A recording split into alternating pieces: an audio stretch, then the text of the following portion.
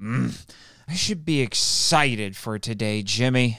I've waited all year for this and endured months of brain-numbing Showa Gamera movies, busy work, and shenanigans.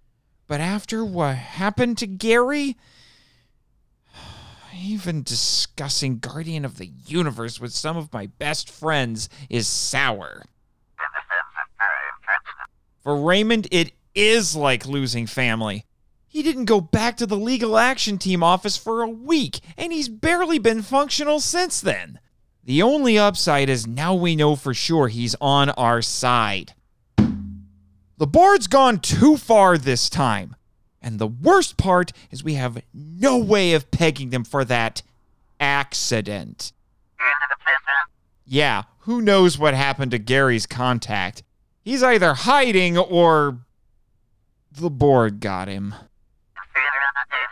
If a space warrior like you is scared to be here, I know we're in trouble. That clause in my contract about getting shot into space suddenly feels like a real threat.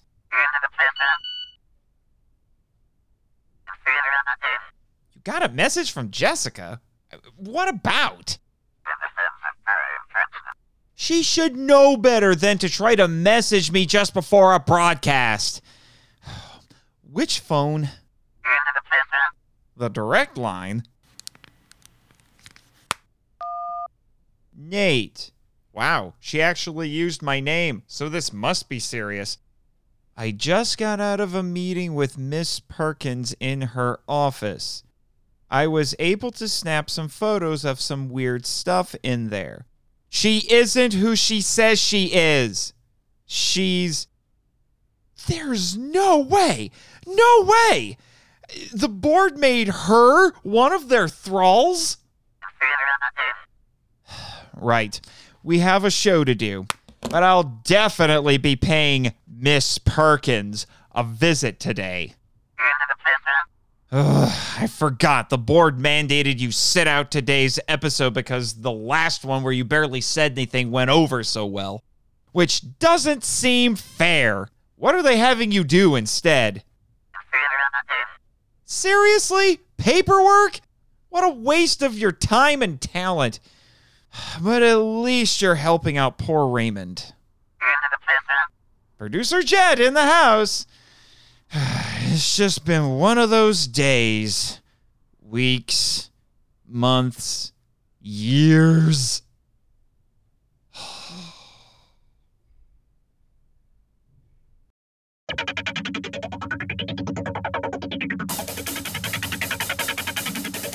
Live from the KIJU studios in beautiful Ogasawara, this is the Monster Island Film Vault, episode 48, The Tourist vs. Gamera, Guardian of the Universe. Hello, Kaiju lovers, and welcome to the Monster Island Film Vault, a podcast seeking entertainment and enlightenment through tokusatsu. I am your host, Monster Island's very own film curator, Nate Marchand, but unfortunately, I am not joined by, some would say, the better half of this podcast. No, Jimmy is not here today. He has been assigned new work that, honestly, is quite beneath him by my Orwellian overlords. Yeah, I don't care. I'll say what I want. But I do think I have a replacement for him today that will be to your liking. Yep, that is my old robot friend, Jet Jaguar. You still enjoying all those mods you did to yourself for Singular Point, Jet? Still only caught about half of that. Anyway, we're moving on. This is going to be interesting. I don't even know if any of my guests are going to understand Jet. I can't, well, like I said, I can only understand about half of what he says. But first, before we do that, I have a bit of unfinished business that I need to attend to. Yes, I need to finally have that interview with Spacewoman Kalara. Patch her through now, Jet. Hello, Kalara. Hello, Nate. Thanks for not keeping me waiting this time. Well, in all honesty, I was told in no uncertain terms by Miss Perkins that if I didn't interview you today, she would break me in half and launch the pieces into orbit. Ah, That makes sense. She's one of my biggest fans. I know because she sent me this strange wrist-style thing for me to autograph. I'm not sure what it is, but it's far from the weirdest thing that I've signed for a fan. What was the weirdest? Mock Fumiyaki's pro wrestling singlet. I didn't have the heart to tell the fan that was worn by the actress who played me in Gamera Super Monster and not by me, but he insisted. Who was it? Kaiichi. Oh, your little spaceman? He's a big spaceman now. You two didn't date like Richard Pusateri joked in the Super Monster commentary, did you? Of course not. But he did make himself a costume like mine and tried to fly by jumping out of his 10th story apartment window once. I always knew Kennys were crazy. It was a good thing I was around to save him. Again. What's he up to these days? He's my manager. Oh, he's a space manager? Very funny, Nate. But yes, he runs my professional life when I'm not flying around breaking up puppy mills and adding those poor doggies to my pet store. Which brings up the question, what are you and your fellow spacewomen up to nowadays? Marcia and Matan both retired from superheroing. Marcia manages the most successful Mazda dealership in Tokyo now, and Matan is the principal of her school. I teach an online course on how to become a superheroine. In fact, your sister... Pseudo-sister. Jessica was right. You are a stubborn guy. But she was very interested in taking my course because Miss Perkins recommended it for an aspiring magical... What's in this course? Lessons like henshin dance your way to better health and supersuits, how to solve all your problems with an electric keyboard. Kaiichi loves that one. And you're not useless. You're just under constant threat of annihilation from an alien menace. Sounds great. I'm sure Jessica is learning a lot. She is. I've been sending her health food recipes created by Mock Fumiyaki. I have to support the women who immortalized me on film, after all, and I can vouch for their ability to enhance one's superpowers. What's the primary ingredient? Snake oil? Actually, it's manda oil, shipped to the mainland from Monster Island. Huh? Who's selling that? Someone the internet calls the kaiju grifter, which doesn't make sense because the stuff he sold us works. Anyway, Miss Perkins said she was gonna try to arrange for you and the other spacewomen to visit Gamera on the island. When can we expect you to do that? I'm not sure. I am a very busy woman. I have cats to save from trees, aliens to fight, and electric keyboard lessons to teach. Miss Perkins is also having trouble getting approval from the board for me and the spacewomen to visit for some reason. But I promise you we will come to see the tourists and Gamera. Marcia, Matan, and I are so happy to see he recovered from his kamikaze of Xanon. I'm still not convinced that wasn't an explosive parade float. You're just silly, Nate. But still not as silly as your movie. You say that, but as you learn, watching it only makes one stronger. Whatever doesn't Killara me, right? I'll definitely have to share that one at the next Henshin Hero Society meeting. In fact, I think your sister... It's like I tell my writer friends, you can have that one for free. Thank you for coming on MIFV. It was a pleasure. You're welcome. Now, if you'll excuse me, I have a Henshin dance class to teach. Oh, would you like to give it a try? I saw you do the Spacewoman Challenge on TikTok, and you've got potential. Thanks, but I think I'll stick with ballroom if you don't mind. Well, your loss. Sayonara. Well, now that we've gotten that out of the way, let's move on to my real guests here today. I am joined by not quite everyone I was hoping for, but I got most of the original crew from Monster Island back together today because, for me, this is a momentous movie and it deserves to be seen by more people, especially people who have not had a whole lot of exposure to the kaiju genre. So, first and foremost, I am happy to introduce to you once again Timothy Deal and Nick Hayden from the Derailed Trains of Thought podcast. Hello. Hi. We're happy to be here. Yes, I'm actually kind of relieved to make it here in one piece. Oh, really? Yeah. The podcast didn't bring you here this time? No. This time I was just going for a walk outside my house and I got abducted by this trio of pigs on a spaceship.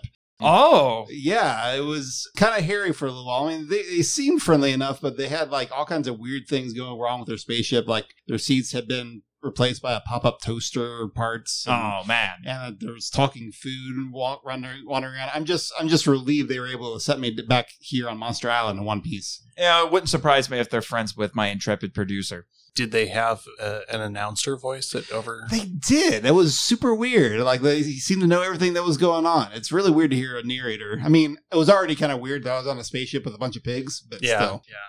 Yeah, Having definitely. everything In narrated space. to you makes it worse. In space, yes, Yeah. exactly. Yes. Yeah. But that's not how the narrator said it, obviously. No. It was more like in space. Of course. Pigs in space! Not to be confused with the war in space. That one was for you, Jimmy. That Yeah. one was for you. I hope he's having fun wherever he is. He is at the offices of the Monster Island Legal Action Team doing paperwork for Raymond Martin because due to recent events, his paralegal is no longer with us. I'm not quite prepared to talk about that, but we'll have to, at least briefly, for today's movie. What about you, Nick? I never went home last time. You didn't? No, you got like this ship in the middle of your island, just been hanging out there. Really? Yeah. You should know. There's a lot of dynamite in there, so just careful. Okay. Well, But it's good protection. I got Theo and my wife and stuff come over. I shipped them here. You haven't seen any smoke over there, have you? I hear like these chains sometimes. I've heard Stuff, I've heard rumors of a smoke monster in those parts of the island. But I've been pretty safe. Yeah, I'm good. although the dynamite is going to be one heck of a safety hazard. Captain Gordon, if you're listening to this right now, you might want to send Ozaki and his mutant boys to go take care of that. I'm just saying. I mean, we already had to deal with a terrorist bunker that got set up here without anybody knowing. It's been a nice vacation, just kind of off the grid, hanging out, eating coconuts and Just ranch. dodging kaiju occasionally, right? Yeah. Mm-hmm. Although I'm guessing Gamera probably showed up in case anything got a little too hairy. I stay pretty low key. So Yeah, I can understand that. But I mean, the board making Gamera king of the monsters is really starting to go to that big terrapin's head. I'm just saying. And then that other voice that you heard briefly before I introduced him is, as I like to call him, my anime hazer, Joe Metter. And I say that because when we were in college, you gave me my proper introduction to anime, and you decided to start with Neon Genesis Evangelion. I wasn't fully prepared for that. No one is fully prepared for that, but that was my introduction to anime as well. So I thought that I would give you the proper introduction. Yeah. And it was also Nick's it's introduction the to anime. only way to so get into anime. It really is. Apparently. At No. least at that time in At history. that time, in No, history, yeah. Now there's other ones. I started with Cowboy Bebop. I'm Well, sorry for what. okay. Well, if you we're started, you. you started with like Wimp. Okay. started with, Hold like, on. the gold Hold on. Standard and Yeah, you can't well, go yes. down. But I mean, admittedly, if we're going to keep this accurate, the first one you did make me watch was Bebop. But then you decided immediately after that I had to see Ava. And I think you did it just for your own entertainment, just to see my eyes bug out of my skull. That So- might be true. Yes. You sadist. I already work for sadists at this point, so It's your life. yeah, basically at this point. Since this is a monster podcast, we should really review the Ava rebuilds. Hey, join MIFV Max on Patreon and make it happen. I got slots open, baby. And I would not be opposed to that because Hideaki Anno not only directed a Godzilla movie, he is a huge fan of kaiju and tokusatsu. And if you've seen enough of it, like I have, you watch Ava, it's all over the place. In fact, you and I actually streamed Ava Rebuild 4 together thrice upon a time. Yes. And I swore up and down, and Jimmy freaked out because he was watching it with us, and he swore up and down that they used the War in Space theme. Yeah.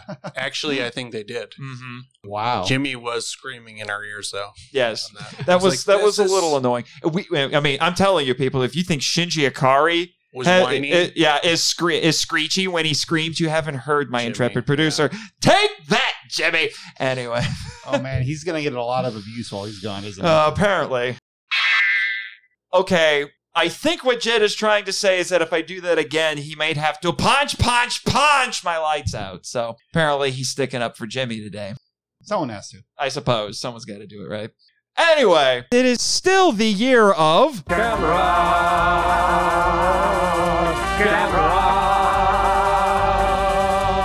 Gamera is really neat. Gamera is filled with meat. We've been eating Gamera. Shell, teeth, eyes, flames, claws, breath, scales, fun. Today, like I said, it's a momentous occasion.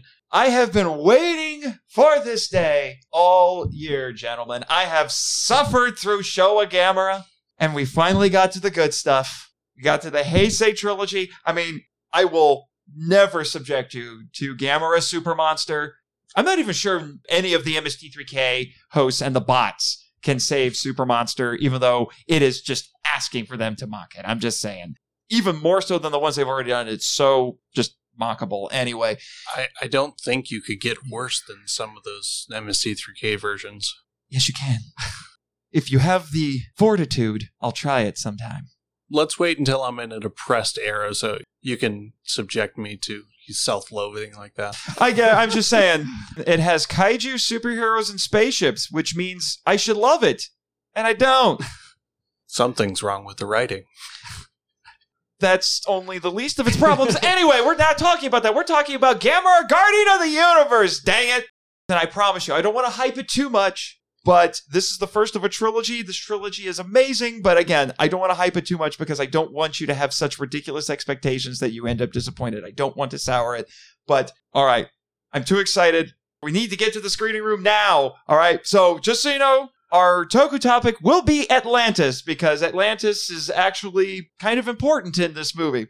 So anyway, now that we got that all the way to the screening room.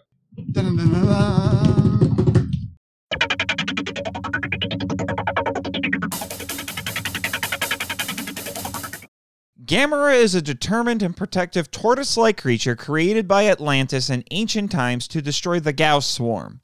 He was unable to do so and was put into hibernation until several Gauss awakened in present day. He continues his mission to destroy them, putting himself in harm's way to protect Asagi and other humans. The ravenous and vicious Super Gauss is one of 3 Gauss awakened by climate change. Originally created by Atlantis, the beast overwhelmed the ancient civilization and hibernated for millennia until present day. Their motivations are to feed and reproduce. The closest thing to a Kenny in this film is Asagi Kusanagi, the kind and pious teenage girl who becomes Gamera's priestess after touching a Magatama bead found on the kaiju's back. She advocates for Gamera, trying to persuade government and military officials that he is not their enemy. Her friend, the intelligent and insistent Mayumi Nagamine, is a gifted ornithologist investigating the Gauss attacks. She advises Japanese officials on how to combat the Gauss, although she goes largely unheeded and spearheads operations to kill the creatures. The heroic and inquisitive Yoshinari Yonomori is a Japanese Coast Guard crew member investigating the mysterious atoll that appears in Japanese waters, and his paths eventually cross with Nagamine and Asagi. He takes a romantic liking to Asagi and tries to impress her and her family. The bumbling but well-meaning Inspector Tsutomu Osako is a Nagasaki police detective assisting Nagamine in her investigations into the Gauss attacks. The human and kaiju plotlines are unified. The protagonists are brought together because of the kaiju, and the kaiju are the impetus for their stories. What little subplots they have outside of these are minuscule by comparison. While the Japanese government sees Gamera as a threat too, the Gauss are the problem. Nagamine accidentally forces one Gauss to retreat using her camera's flash. All 3 Gauss are lured to the Fukuoka Dome with raw meat, where 2 of them are trapped by closing the roof and then tranquilized. One escapes and is killed with a single swat from Gamera. As Gamera approaches, the JSDF is unable to attack him since it is forbidden in the Constitution and they need authorization. The Gauss escape their cages as Gamera attacks by cutting the bars with supersonic beams. Gamera later attacks the 2 Gauss, killing one with a plasma ball, but the other retreats after wounding him. The JSDF then attacks Gamera with missiles, tanks, and artillery at Mount Fuji, but he survives. Super Gauss flies to the heart of Tokyo, where she is attacked by the JSDF with missiles, which she dodges, destroying Tokyo Tower. The problem is solved when Gamera returns after recovering from his wounds. He destroys Super Gauss's nest in Tokyo Tower, and after a long battle throughout the city and even in space, he kills Super Gauss. The script by famed anime screenwriter Kazunori Ito is a relatively simple and focused thriller with a bit of mystery and an ensemble cast.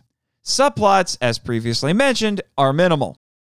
The film was made for $4.5 million, which was less than half the budgets of both Godzilla vs. Space Godzilla and Godzilla vs. Destroya, the two Godzilla films released before and after it, respectively.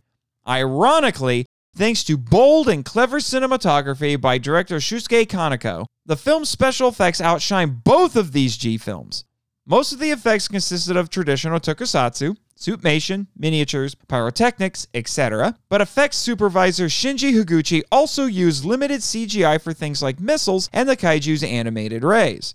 What sells it is the low, ground-level camera angles that accentuate the illusion of size, the incredible levels of detail in the miniatures, and the special cameras used to film the miniatures. While the sparsely used CGI hasn't aged well, most of the effects look as good now as they did back then and rank as some of the best in the genre. Unlike most of the Showa Gamera movies, this is a serious and somewhat dark film with a tremendous amount of gravitas. While it has some science fiction trappings, it depicts fantastical events and concepts in a realistic setting. It uses some of the past Gamera movies' tropes, but this film was a bold reimagining of them. Kaneko sought to make a firmly grounded kaiju film, using its realism to help the audience accept the fantastical elements. This went against the initial mandates of Daiei, who wanted a traditional, kid-friendly Gamera movie. The entire production was something not often attempted in the genre, let alone in the Gamera series. While it can be argued that the film reinforces some elements from both Gamera vs. Bakugan, no kid characters, more serious tone, and Gamera vs. Gauss, by using the titular foe, Guardian of the Universe ultimately established a style for the Gamera franchise with its realism, mythology, dark tone, and cinematography, among other things. It set the stage for the upcoming sequels and even influenced the one Gamera film that followed the trilogy. In the early 90s, Daiei looked to revive either the Daimajin or Gamera series, settling on the former, most likely in the hopes of tapping into modern audiences' nostalgia. Kaneko's goal was to take the Gamera series into a new direction. Somehow, both he and the studio produced a film that satisfied them. The film was meant to entertain the teen/adult market as well as kaiju and possibly anime fans. The film grossed 520 million yen, about $6 million, with an attendance of 900,000 when released March 11, 1995 in Japan, making a decent profit. ADV Films screened a subtitle print of Guardian at film festivals and conventions from 1996 to 1997 under the title Gamera the Guardian of the Universe. The dubbed version, directed by Matt Greenfield, was released by ADV on VHS in 1997 and DVD in 2003. The film became a critical darling, with Japanese critics ranking it number 2 on the list of best Japanese films of 1995. Even Roger Ebert gave it a dubious thumbs up. It remains beloved by kaiju fans who consider it one of the best films in the genre. ADV replaced the film's original end theme, The Myth, with a new English-language song titled Gamera Always Wins, which was performed by Charles Campbell. The infamous UK dub produced by Manga Entertainment included additional techno music provided by the True Love label collective to fill in silences in the original soundtrack. There are multiple forces at play in this film. The Japanese government, as seen with Masaki Saito, refuses to listen to experts like Nagamine about the threat posed by the Gauss. This leads to the military taking action against Gamera despite his benevolence. Similarly, they don't listen to Asagi when she insists that Gamera seeks to protect them. The JSDF is unable to attack Gamera at first because of constitutional restrictions and must wait for politicians to debate the issue and pass new orders. Scientific discovery and public safety clash when it's argued by Saito that the Gauss, as a newly discovered species, should be captured instead of killed. The Gauss's instinct for food and reproduction threatens humanity's right to exist and its place at the top of the food chain. Gamera himself was created by Atlantis to destroy the Gauss, who became too numerous and vicious for them to control. Multiple themes are present in the film. The hubris of Atlantis in creating the Gauss and trying to save themselves with Gamera is likened to humanity's pollution causing climate change, which in turn awakened the Gauss. Nagamine says that despite this, she doesn't want to see mankind be wiped out. The Council of Experts is to be heeded. Asagi's faith in Gamera is unwavering, and she is willing to suffer with him as his priestess, a burden Gamera lifts from her in gratitude after killing Super Gauss. The protagonists tirelessly pursue truth, scientific or otherwise, and speak truth to power. In the end, humanity learns to trust a being greater than itself for its salvation. I can't wait to discuss this film with some of my best friends, so let's start the Toku Talk!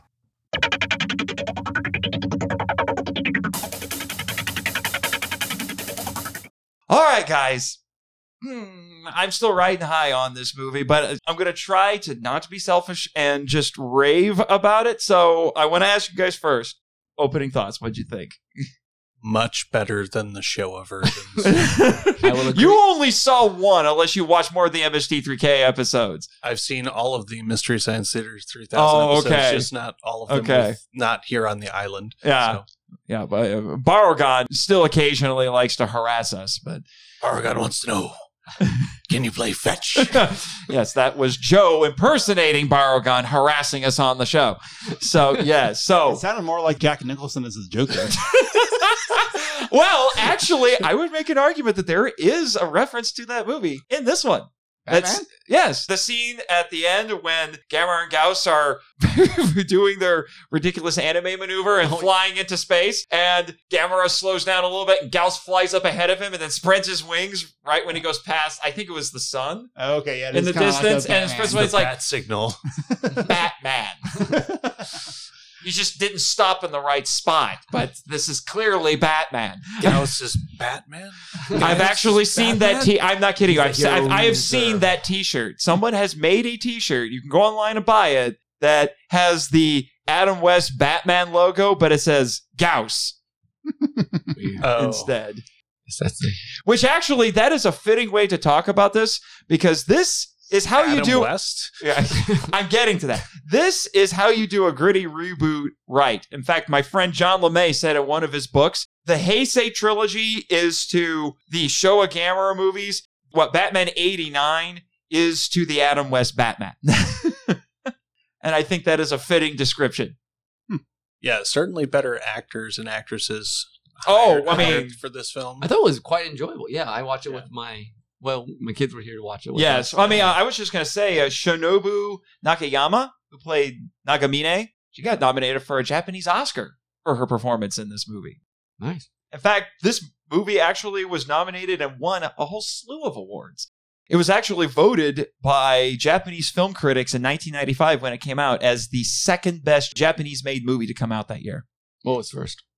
I don't know. I just know it was number 2. I don't remember what else came out in 1995. It wasn't a Godzilla movie, I can tell you that. The Godzilla movie that came out that year doesn't hold a candle to this. Fight me! Wasn't Jurassic Park 1995? 93. Oh, But we're it's actually talking before Japanese-made Oh, okay. films. Not films in general. In fact, funny enough, although I remember seeing this back in the day, this, weirdly enough, when it got released in the United States, because it had a limited theatrical run in the United States, this got a thumbs up from Roger Ebert. Although his love for it was very ironic, and he compared it to Air Force One, which I think came out the same year, because I think it was 1997 when this hit, when this came to the United States. Oh. And I think he said, this is not as good a movie as, he didn't like Air Force One. This is not as good a movie as Air Force One, but it's a more enjoyable film-going experience than Air Force One, and then proceeded to make jokes in the review about how Gamera flies through igniting flatulence. Okay. Well, I'm pretty sure his love for this movie was incredibly ironic, which is mildly annoying for me because I think this is actually a legitimately good film. But let's hear from the DTOT guys here. Well, Nick, what did you think? I enjoyed it. I watched it with my family was here, and we were watching it. And we really enjoyed it, and my son is all about watching more kaiju movies now. I'm sucking him in. You are. And I don't know. I just thought like everything moved real well, and the acting was much better, and the summation was good, and the climax was very anime and exciting. Yeah, speaking of the actors, because I have to bring this up by Ayako Fujitani, who played Asagi. Everyone knows this, but you have to bring it up. She's Steven Seagal's daughter. Her mother is Japanese. Clearly did not get her acting chops from dear old dad because she's not a block of wood. Yeah, I actually enjoyed her performance as the go-between between her and Gamera. She's described as a priestess, which I do think is fitting, and I have notes related to that we'll get into in a little bit more. But basically what was going on with that, because Shusuke Kaneko, who directed this, I've met the guy, by the way. He's a really interesting fella. He was at G-Fest a few years ago. And I've also met the special effects director, Shinji Higuchi, who was actually at the first G-Fest I ever went to. Their personalities are total opposite, by the way. Higuchi is much more outgoing and actually a pretty funny fella. And Kaneko takes himself very seriously, and he's actually kind of shy. But they didn't want to do the old school Gamera movies.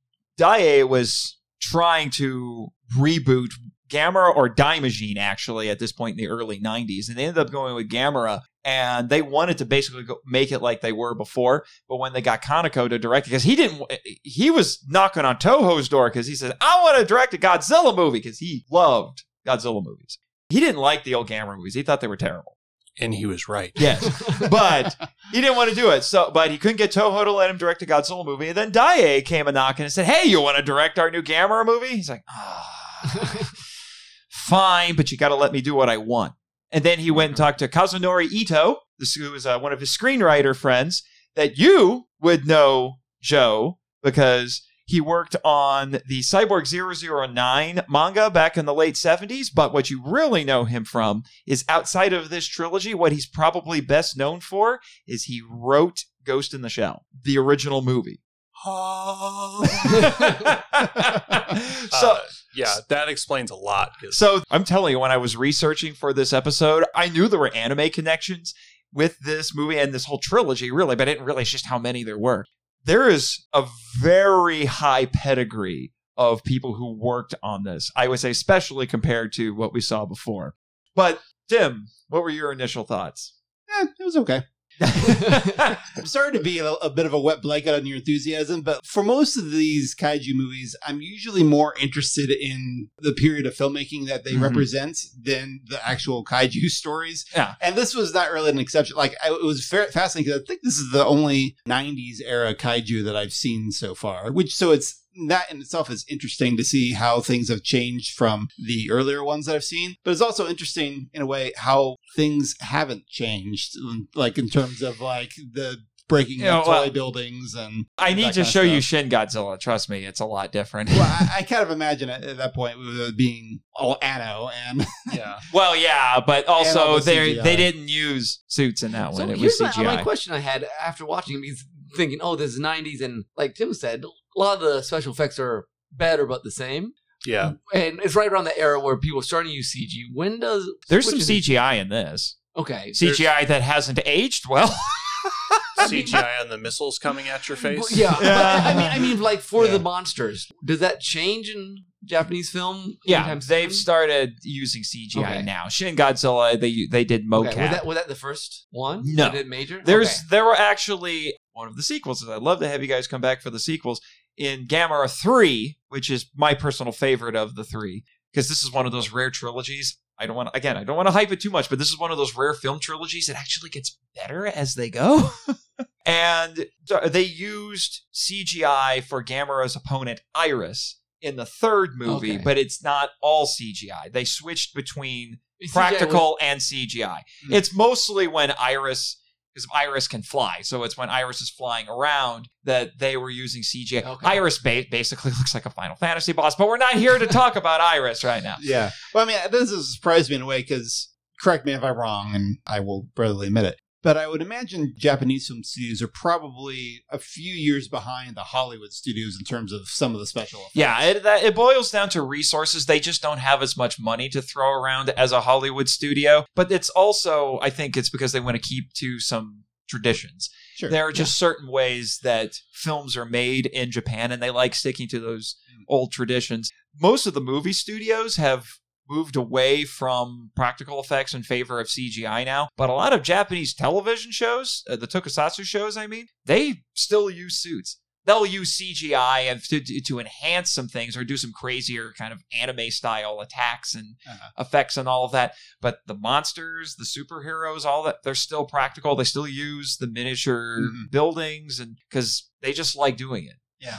Well, and in terms of like 90s style, I always enjoy watching 90s movies nowadays, in particular, just because of the fact that they're shot on film. It just, it feels different and fresher in a sense. There's something about the stock photography, well, not stock photography, the film stock that yes. it's used. And it's like, yes. it just feels different than the digital stuff. I mean, I'm not saying it's better or worse. It's just different. And that's cool. Well, and the thing that's amazing about this is that the copies of this that I have in the vault are the new remasters that were put out by Arrow Video, and they are gorgeous.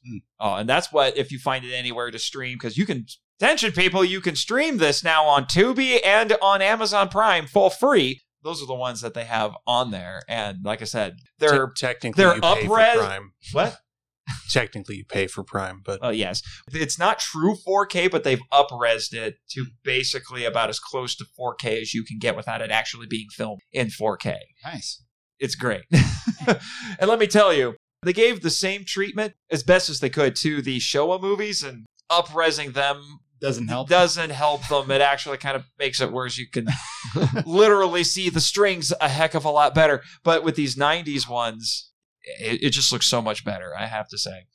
And watching it, I really enjoy just like, so you have like the Gauss and Gamera and their plot lines, and they're building and they're interchanging, and it just, I thought it was really nicely balanced between the two sides and how the humans and the kaiju all. Yeah, anybody who wants to say, we don't need humans in kaiju movies, shut your traps and watch the Gamera trilogy. I'm just saying, the characters in this are essential to this movie.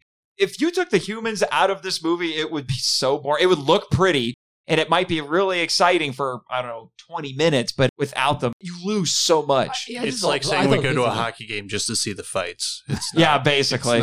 It's not what's actually there. It's not what the game is. It's just the fight. So yeah. Well, if you take out the emotion from the humans, you take out like, oh, Gamera is actually doing more damage than the other guy. He didn't kill anybody. Why are you being dumb, government? Well, that is a theme. That is a theme, because you see in this, there's so many ideas are coming to my head right now. I did way too much research on this. First, to your point, Nick, talking about the plot structure of this, Ito had a different idea how he wanted to structure this, and then Kaneko came in and changed that. Ito originally wanted it to be more like King Kong versus Godzilla, where there are these two unrelated monsters that have their own stories going on, and they eventually cross paths. Which is how King Kong versus Godzilla works. But these are much more intertwined, which is... Yeah, I'm getting to that. Yeah. And on paper, that actually makes some sort of logical sense, because to this day, King Kong versus Godzilla remains the highest grossing kaiju film ever made. Okay. But what Kaneko wanted to do is he wanted to have the monsters have their stories be intertwined, be related to each other, so that there was more of a connection and make everything seem much more intertwined. Because there's a lot of stuff in this about connection in this, with Gamera and Asagi and things like that. So it seemed very fitting. And I think actually it adds an extra layer of gravity, I think, to this. Well, and then like Joe was saying, then it makes sense that like people are confused on who's our actual enemy. Because they both show up at the same time. And it seems like Gamera he's causing more of the problem. Like, Gauss don't seem that big of a deal at first. And well, it's because they're smaller. Yeah, I was going to say, Gamera is just bigger. So he just comes out and destroys stuff, and you don't really... I mean, we know he's protecting them, but you can understand why people might not think that. Yeah, because that was one of the things that Kaneko wanted to do with these movies that, as weird as it sounds, he said this was a radical take on trying to do not only Gamera, but just these movies in general, and that was realism. the SDF forces can't attack Gamera because it's like he's technically not attacking us, so we can't do anything unless the government tells us we can't, which is basically basically half of Shin Godzilla right there. I mean, but so they're paying lip service to that, to actual things. Yep. And it also, I think, goes back to something that Ishiro Honda famously said about kaiju, which is basically that they're born too big. And so Gamera's the good guy, but because he's gigantic and he has to get from point A to point B, I have to get from the ocean to the ball stadium where the Gauss are. That means I have to go through the city, which means I'm going to wreck stuff. I'm not trying to hurt anybody, but I have to wreck stuff to get there because I'm a big boy. I think they were really upset that he took out the baseball stadium. Yeah. Japanese weirdly love baseball. Yeah, they do. But that is a theme in this movie, and you see it actually continue to be developed through the trilogy. There's real consequences to what we see in this that carries over from movie to movie. This whole trilogy really does love wrestling with the fact that, Gamera is the good guy, but he's still causing collateral damage. And we, as the humans, have to deal with that collateral damage, even though he's trying to save us. The Burndelli Insurance Society will not pay them. Can you imagine the insurance girls chasing Gamera around all everywhere? I want this as an anime now. Given all the anime connections, and that's like, why not at this point? But there's just so many interesting things that are going on in this movie, I think. Millie's going to offer him a 30-pack of donuts. It might work, actually. Maybe set a big pile of them in the dome so they could try to track them. Yeah. Okay, can I ask a question about... Go for it. We're talking about domes. I was confused in how they lured the Gaius. How do you say it? The Gauss. The Gauss in there. How did they lure them? Because that was one thing I was confused by. I think what it was that they went and they robbed the meat packing plant where Rocky would go practice and stole all of his practice dummies and then dumped it in the baseball stadium. So they came after it. Well, they were also directing, basically forcing him with the lights too, weren't they? They were directing because they don't like. Because apparently the Gauss are epileptics and don't like flashing lights. Okay, I just wasn't following why they left the island. It's like they couldn't have gone that far just for a pile of carcasses for food. I think they chased them that way, and then when they got there, and you know that the Gauss are evil because that was one of the things they did. Because the studio told Kaneko and company, don't make Gamera scary because they still thought of Gamera as this kids movie thing. So Kaneko and company said, okay, here's our compromise. We're going to make Gauss as evil as possible. And you know how you know Gauss are evil? Because they killed the dog and missed the old lady. Yeah, you know something's evil when it kills your dog. They killed the dog! Okay, well, you know what, for my money, what the creepiest image of the entire movie was? The glasses sliding through a pile of bird poop. Oh, the pellet. Yeah. Oh, gosh, that was gross. Which, on one hand, kind of harkens back to Jurassic Park. Yeah. In a way. But it also makes me think of, remember how I said recent events with Mr. Martin's paralegal? Yeah, one of the Gauss got loose and bad things happened. I'll leave it at that. Yeah, still. I'm surprised you don't get hazard pay here. I think I'm going to start demanding hazard pay at this point.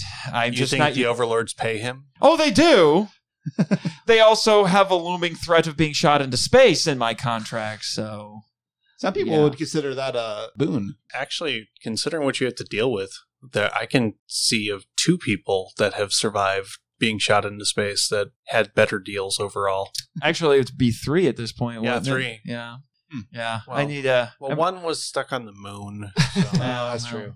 I may have to consult with those guys because I'm starting to feel their pain. But anyway, yes. But yeah, that was a freakish scene. But that's one of the things this movie very quickly establishes. We're not your daddy's Gamera. This ain't your daddy's Gamera. For sure. Completely different tone and almost completely different sensibilities, I feel like, in a lot of ways, except for the fact that they do still, because of studio mandates, because Kaneko didn't go completely his own with that. He did get some mandates from the studio and he kept to them, but he did it in his own way. The idea of Asagi being the priestess and having a connection with Gamera does harken back to all of those dang kitties. It's a So way the better. annoying kids that Yes. you wish got eaten. Hey, one of them was my intrepid producer, so be nice. But this is a much better way to do it. Yes, it's a much Yes. better way to do it, and that was something that he wanted to do intentionally. So it's a teenage girl as opposed to some obnoxious know-it-all 10-year-old boy. And that's very downplayed in many ways. It's all implied that she's doing the psychic connection and helping him and everything, but Yeah. there's not a lot of talking or overblown Well, anything. It's interesting you talk about this being such a radical departure, and I only saw the one Gamera movie, but I do kind of recognize some of the structure of the original one, because, again, the kid, but then also you've got the young male scientists and the young female scientists that are doing the bulk of the investigation, and they go consult their specialist friend. He's not quite as involved and applied as Mr. Cool Eye Patch guy was. I forget what his name was now. But there's still some of that core Gamera DNA there. Oh, yeah, for sure. It's there. It's just actually done well, finally. Oh, yeah. So, question about the priestess thing. So, all those little, I don't know what, little... Makatama beads. Okay, thank you. Talons. Commas. I mean, I was going to ask about that, too, because I've seen that Phoenix Wright's assistant wears one of those. oh, really? On a necklace. Oh, yeah. Raymond Martin loves Phoenix Wright. In fact, his avatar on Twitter is Phoenix Wright. So, my question is, there were tons of those. What are is they? is the plan, there would have been lots of people connected to Gamera, but only one, That's kind of the implication. There's a prequel comic, actually, that was made for this by Matt Frank, and I can't remember the writer's name, unfortunately. I should have brought the comic with me to double check that. But I've actually corresponded with the writer a little bit. And apparently he also made the connection that Jimmy was one of the Gamera kids. And I'm like, I'm not the only one who's crazy enough to think that? Okay. But that does seem to be the implication, for sure. And if you want more details on the Makatama, I got a note here for you. Yeah, go for it. Yeah. So, Makatama are jewels that date back to about 1000 BC in Japan. They were originally decorative, but later took on religious significance, hence why they're used in here. And to a certain extent, probably why, what is her name? Maya. Maya, probably why Maya wears it. Because she's like a spirit medium or something. Yeah, they are mentioned in the Kojiki and the Nihon Shoki, which is the oldest collections of Japanese mythology and history. Susanoo, the storm god, received 500 of them from a jewel-making deity and presented them to his sister, Amaterasu, the sun goddess. If you want to learn more about them, check out my episode on the three treasures. That's episode 13 of MIFE. Who bit them off and blew them into the wind to create other deities. One famous story has Amaterasu shutting herself in a cave, bringing darkness to the world, and Makatama were hung on a 500-branch tree to lure her out. One of the sacred treasures of Japan, again, go back to listen to that episode, is the Yasukuni no Makatama. Basically, these are like the crown jewels, equivalent to the crown jewels in Japan. And the Noro priestesses in Okinawa wear Makatama necklaces. But the thing is there's not a whole lot known about them other than these simple little facts. Some people think that they might have been modeled after animal claws and teeth, but they're still not quite sure. So there's a lot of mystery attached to them as well. And mystical sense to them. Okay, that makes sense. So it makes sense that they would use these as basically her way of connecting with Gamera. That is the conduit through which she does that. And I think Priestess is actually a very apt way to do it because she's the one advocating for Gamera and trying to tell everybody, he's not your enemy. It's actually not unlike, to a certain extent, if you've seen Godzilla vs. Kong, the little deaf girl doing basically the same thing, telling people, leave Kong alone, and then telling Kong at the end, hey, Godzilla's not your enemy. Go fight the robot. In a weird way. So it's such a fascinating concept. My friends at Geek Devotions actually did a devotional video at my suggestion because they were doing a month dedicated to kaiju films. They said, we're going to do Gamera. And I said, okay, which one? So, we're going to do the original. I was like, you need to do Guardian of the Universe. So they actually talked about, this is interesting, they talked about Asagi and Gamera in connection to Christian suffering with Christ. Okay. Because basically that's what happens in this movie. When Gamera gets hurt, she suffers with him. Mm-hmm. He puts his hand out and takes one of the laser beams to save the humans, and her hand starts bleeding. There's no one in Ava 1. He gets... Get in the robot, Shinji. He gets his shoulder gets hurt and then her arm starts to bleed. The only thing I don't quite understand is why nothing happens to her when Gamera gets hit with the bad CGI missiles. Yeah.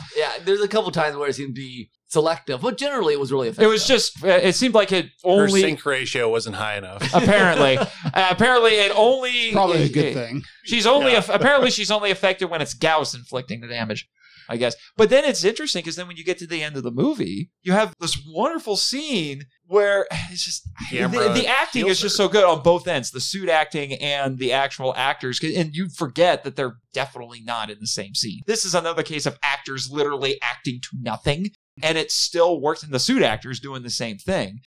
And just how expressive that Gamera suit is, and it's just full of personality and character. And then he lifts the priesthood from her. She still has the bead, and the bead will factor into the sequel. Okay. And so they're going to keep developing that as they go. But now her connection is different, and she even kind of mourns the fact, I can't hear what he's thinking anymore. I feel like maybe we should. You want to talk the ending, anyone?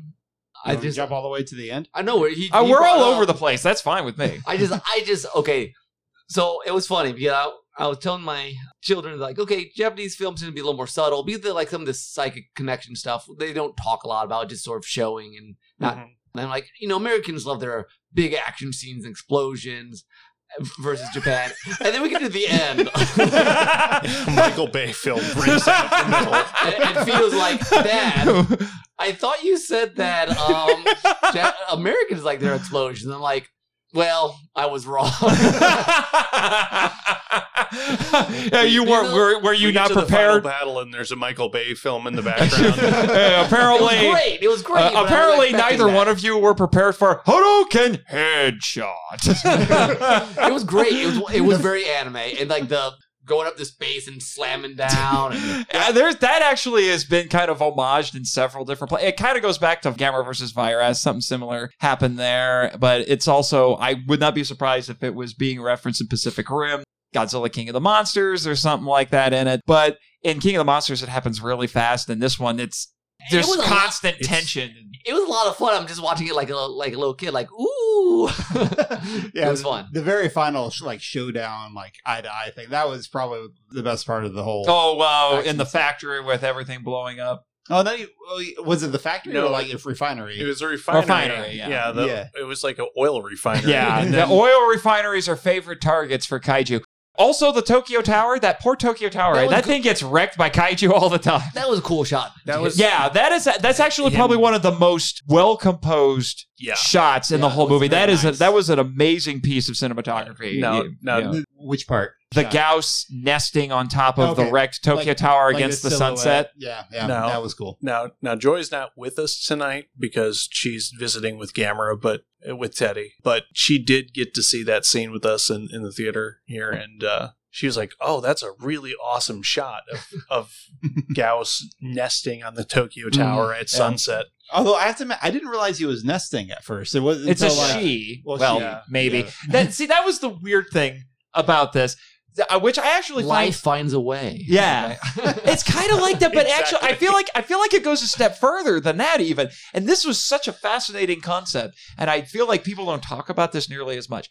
So one of the things that they have in this is they have some of the pseudoscience that gets thrown into these movies, like they always do. And it turns out Gauss only has one pair of chromosomes, which they say makes it a perfect life form, because humans have 23 pairs, and I think they mentioned it was a frog, something like that. A green frog has 12. And like they mentioned another animal had 39. But they said this one only has one, which makes it a perfect life form. And they said, well, we don't have to worry about anything. It can't reproduce. They're all female. And it's like, actually, it has both X and Y factors in its chromosomes, so it can switch genders at will, basically. So insert terrible joke here. But well, that's what the dinosaurs in Jurassic Park do. Yeah, basically. Yeah. And so they said, and this is such an interesting concept that they toss in there, almost like they just like we're just going to leave this here for you to think about, which is they said nothing like this can exist in nature.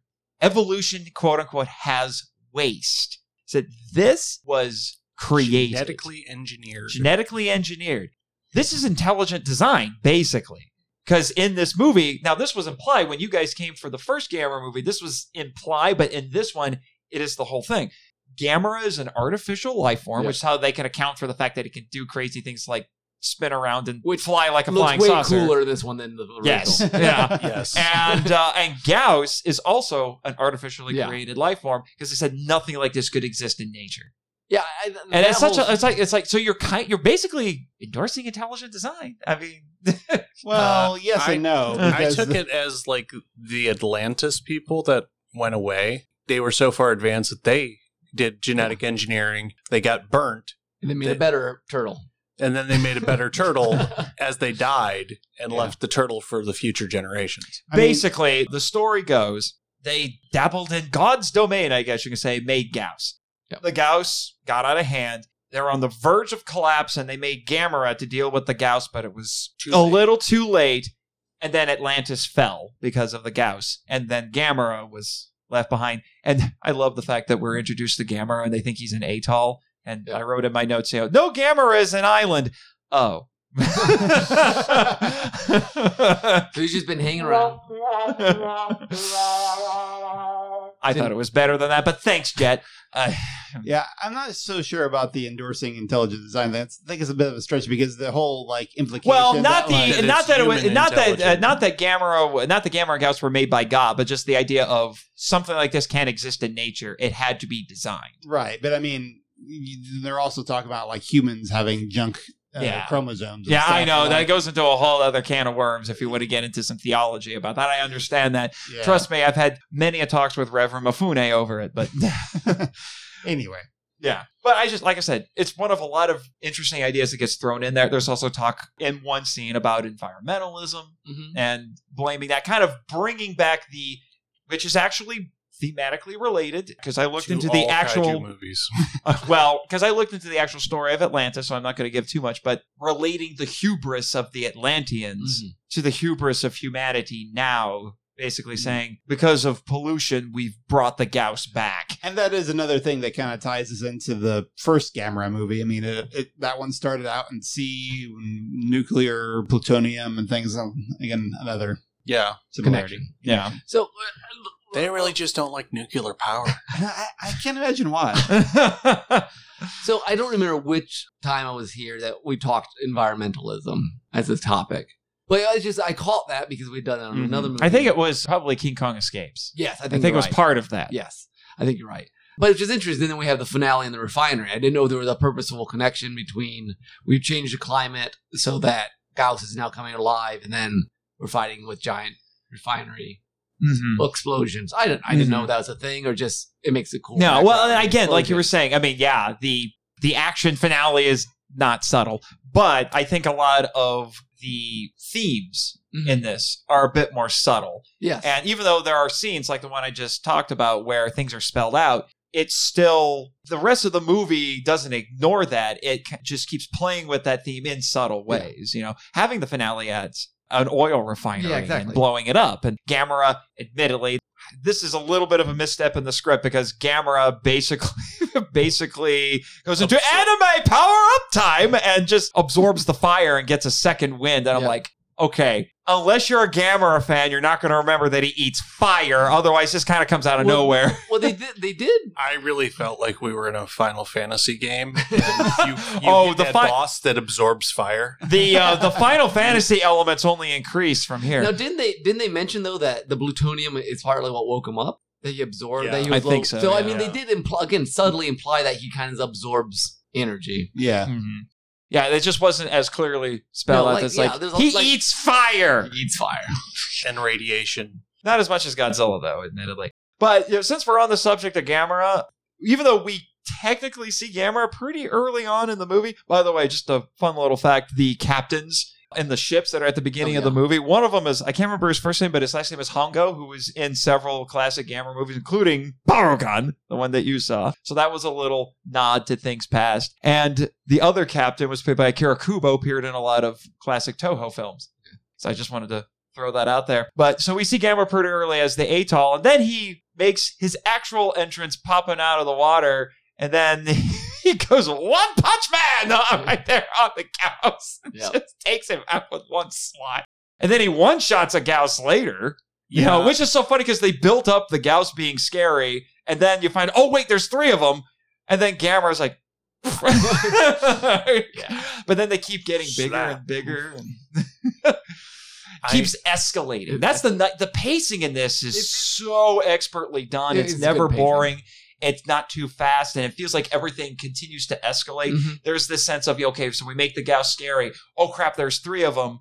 And then Gamera shows up and he's like, One Punch Man, he's done with it. And then he one-shots one later, but then the other one keeps getting away and getting bigger, and then it becomes a major threat by the end of things. I really felt like during one of the fights, I think with one of the bigger ones, that it was like a swing and a miss. A swing and a miss.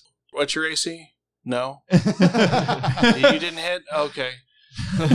By the way, since we're on speaking of Gauss, this Gauss, the last Gauss, the big one at the end, is the first time they had a female suit actor playing a kaiju. Her name was Yumi Kanayama. And some people thought, okay, the Gauss is supposed to be female. Maybe they wanted her to give a more feminine performance. Actually, it wasn't that at all. They just needed someone really small to fit in there. To fit in the suit. Yeah, that makes sense. No, I mean, there's definitely a difference in build type. Like the body type. Body type, yeah. I mean, Gamera is this big bulky thing with these stubby little arms, and then well, I can't even call him a turtle, because here's something weird for you. I love Kaneko, turtles have tusks. What do you call that? I call it the Gamera. But Kaneko has gone on record as saying that in his Gamera movie universe, turtles don't exist.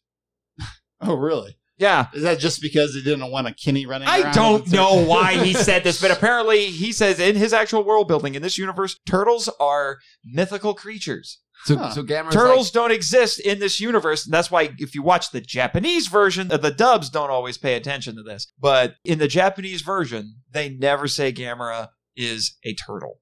Huh. So apparently the concept is that the legend of Gamera inspired stories about turtles, and they're these mythical creatures. Interesting. Okay. It makes turtles cooler. Turtle power, right? To make the obvious joke. Yes, By the way, Matt Frank, who's a comic book artist and did the cover art for a bunch of Godzilla comics and for the Arrow Blu-ray set and all of that, he actually made a poster that was a crossover between Gamera and the Ninja Turtles. Nice. And he made 2 different versions. And in one version, it's just regular Gamera, and the other version, he gave Gamera a mask. Nice. And I'm like, yes! Take my money now. I didn't buy it, unfortunately. I should have, but it's... I mean, I even saw some marketing for when this movie was originally released by ADV Films in the United States, saying that Gamera was the original Ninja Turtle. Okay, I'll accept that. Well, since I'm bringing up ADV for you, Joe, I need to bring this up for you. I actually do recommend watching the American English dub. There's a UK dub as well, which is a little bit infamous because not only do the British actors have very British delivery, screw you, WHD3, they're very British dry delivery. They also apparently snuck in a bunch of random techno music to fill in silences. All right, then. So there you go, Elijah. I kept my word. I mentioned the UK dub for you. You might be interested in it, Joe, because like I said, it was dubbed by ADV, and the dub voice for Nagamine was Tiffany Grant, Asuka. Oh, cool. When I listened to the commentary, there was a little bit of an interview with her where she talked about dubbing this movie. I'm sure. And I'm like, wait a minute, I know that voice. And then the guy who was really doing the commentary was like, yeah, she did the voice for Asuka in Evangelion. I'm like, oh! Charmed, huh? Basically. So now I'm like, I need to watch the dub again. I haven't watched the dub for this in a long time. So there you go. More anime connections. Because they're all over the place with this thing. Can I do a shout out for a couple of the minor characters here? Go for it. Okay, first off, Crazy Taxi Driver is awesome. Yes. I've always wanted to do that. I'm a little concerned about that guy. He kind of steals the show for a couple of minutes, doesn't he? I was wondering where that was going. I kind of forgot about that till just now. I was like, that was random. It was random, but I enjoyed it. It was random, but it was like, oh, yeah. Everyone could relate. It's like, yeah, I always wanted to do that. I'm just curious, how did this girl convince him to do that? I think it's as much she just convincing. looked at him with those big Segalian doe eyes and just. That's not Segalian. That's from Anyway, that's the most fun. But Either that or she sat there and she said, "You're going to take me there or I'm going to tell my dad about you." he was most fun. But I also enjoyed the nervous, I don't even know, guy who got... The cop. Detective guy? Yeah, The detective. He was great. Which, by the Yeah. way, he comes back in the sequels, Okay, too. I really enjoyed him. He's actually a very popular, very I don't well-known think this actor. is in our jurisdiction anymore. One of the best lines ever. Kind of reminded me, this is a stretch, but kind of reminded me of Zenigata, and that's the bumbling Yeah. detective. Yeah. Partly because, did he have a trench coat? Maybe not. I don't remember. I don't think so. Yeah, that he was played by Yukijiro Hotaru, and he's been in gobs and gobs and gobs and gobs of movies. He's been in basically everything, every kind of genre you can think of, including some that I have basically no interest in ever seeing. But he was in a lot of stuff that Kaneko's been involved with, and he's been in some independent films, independent kaiju films, actually. So he's all over the place. But he's great. And like I said, he comes back. I'm glad. That makes me happy. My third, I just really enjoy smarmy, smug government guy. I You heard... mean like the prime minister that Yeah. you wanted? no, he wasn't the Gaius prime to- minister. He was a Yeah. government official. He like has the glasses. He's like, Yeah, we I can't do actually that. heard some people compare him to Peck from Ghostbusters. Oh, the prick that gets him arrested. yeah. Yeah. And Those he's- three were fun. The actor shows up in Lost later on. Oh, of course he does. Everybody's in Lost. Everybody gets lost.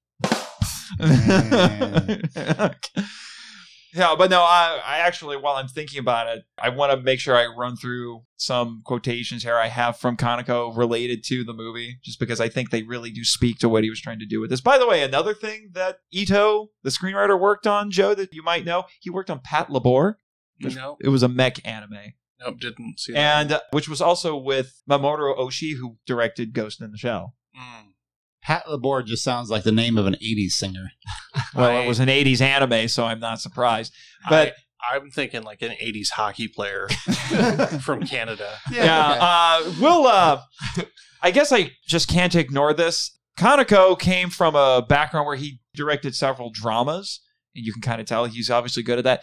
Unfortunately, he got his start in a salacious way. He worked with Nikatsu, which used to be one of the most prestigious movie studios in Japan, and then in order to survive, they resorted to making, well, porn. So Kaneko kind of cut his teeth a little bit doing what was called Roman porno. It's unfortunate. Yeah, it's unfortunate, but he had to start somewhere, I guess. He got out of it relatively quickly, from what I can tell, although he did work on that for a few years. Anyway, he actually said at G-Fest, which was the G-Fest 2019, which is where I saw him, in the beginning, I couldn't take Gamera seriously. First, because of the low budget, and second, because the character is a flying turtle. I felt like I should make it a comedy rather than something serious. But I realized producer Tsutomu Tsukikawa was very serious and passionate about this project. So I asked one of my good friends to write the script, and that's where Ito came in. When Kaneko got the script, he said, when I first received Ito's script for Gamera and read through it, I was really surprised, and it struck a chord with me. But I felt nervous, wondering if I would be able to make the film in time or not. At first, he thought he was going to direct the special effects like Noriaki Yuasa did in basically all of the old Gamera movies, because he also directed the special effects and everything else. Normally, they split those jobs. Except for Bauergan, he only did the special effects in that one. And then he met Shinji Iguchi, and Shinji Iguchi told him, I can do anything. So he's like, okay, you're in charge now.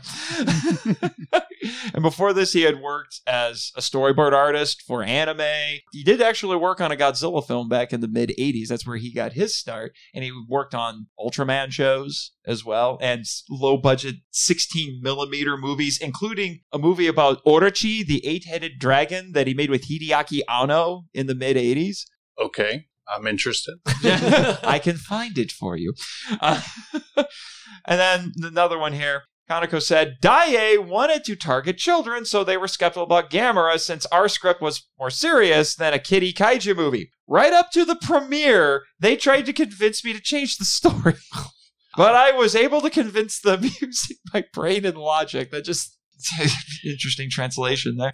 And then another thing he said related to that was, we questioned how it would make sense that Gamera would be a children's ally and be convincing. This goes back to what we were talking about with Asagi. Gamera is the children's ally, so that means he is also the human race's ally. And here's the crazy thing. This movie had half the budget of a 90s Godzilla film. Half the budget. And it's 10 times the movie. Mm-hmm. I'm sorry. It just is. Writing matters. Yeah, well, I mean, even the special effects. If I showed you a clip of either Godzilla versus Space Godzilla or Godzilla versus Destroyer, because this movie came out between those two. Okay. If I showed you clips of the special effects in those compared to this, it's practically night and day. And you're like, where did all that money go? Because this looks infinitely better. If we're on the subject of special effects, do you mind if I interject here? Go for it. It's interesting to me. I found a lot of the close-ups of the monsters a lot more engaging than some of like the wider shots. Because again, because Gamera is so big and bulky, it's hard to move, have really interesting punches. But a lot of the like close-ups, particularly on Gauss. Just think of it like gout. Yeah. It's a weird spelling. So yeah. Anyway, like a lot of like close up on his face when his eyes are rolling and looking around, and it was interesting to me as a Jim Henson fan. I appreciate the puppetry and some of the techniques that go into that and that really bring out the character.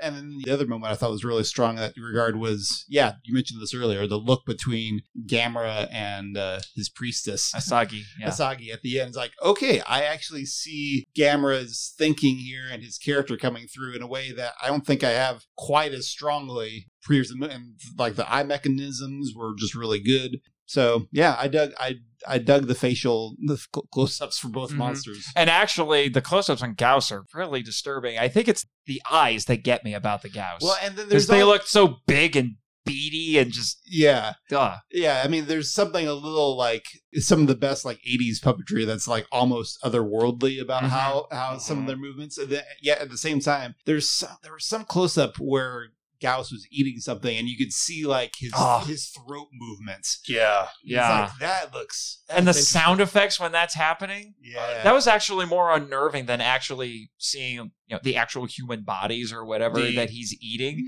Just the sound effects. Like, yeah, the most unnerving one for me was when he was eating people out of the train, and you could see like the green uniforms that they were on the soccer team. Yeah, that's true. And you're just like, oh yeah, that's worse than the poop earlier.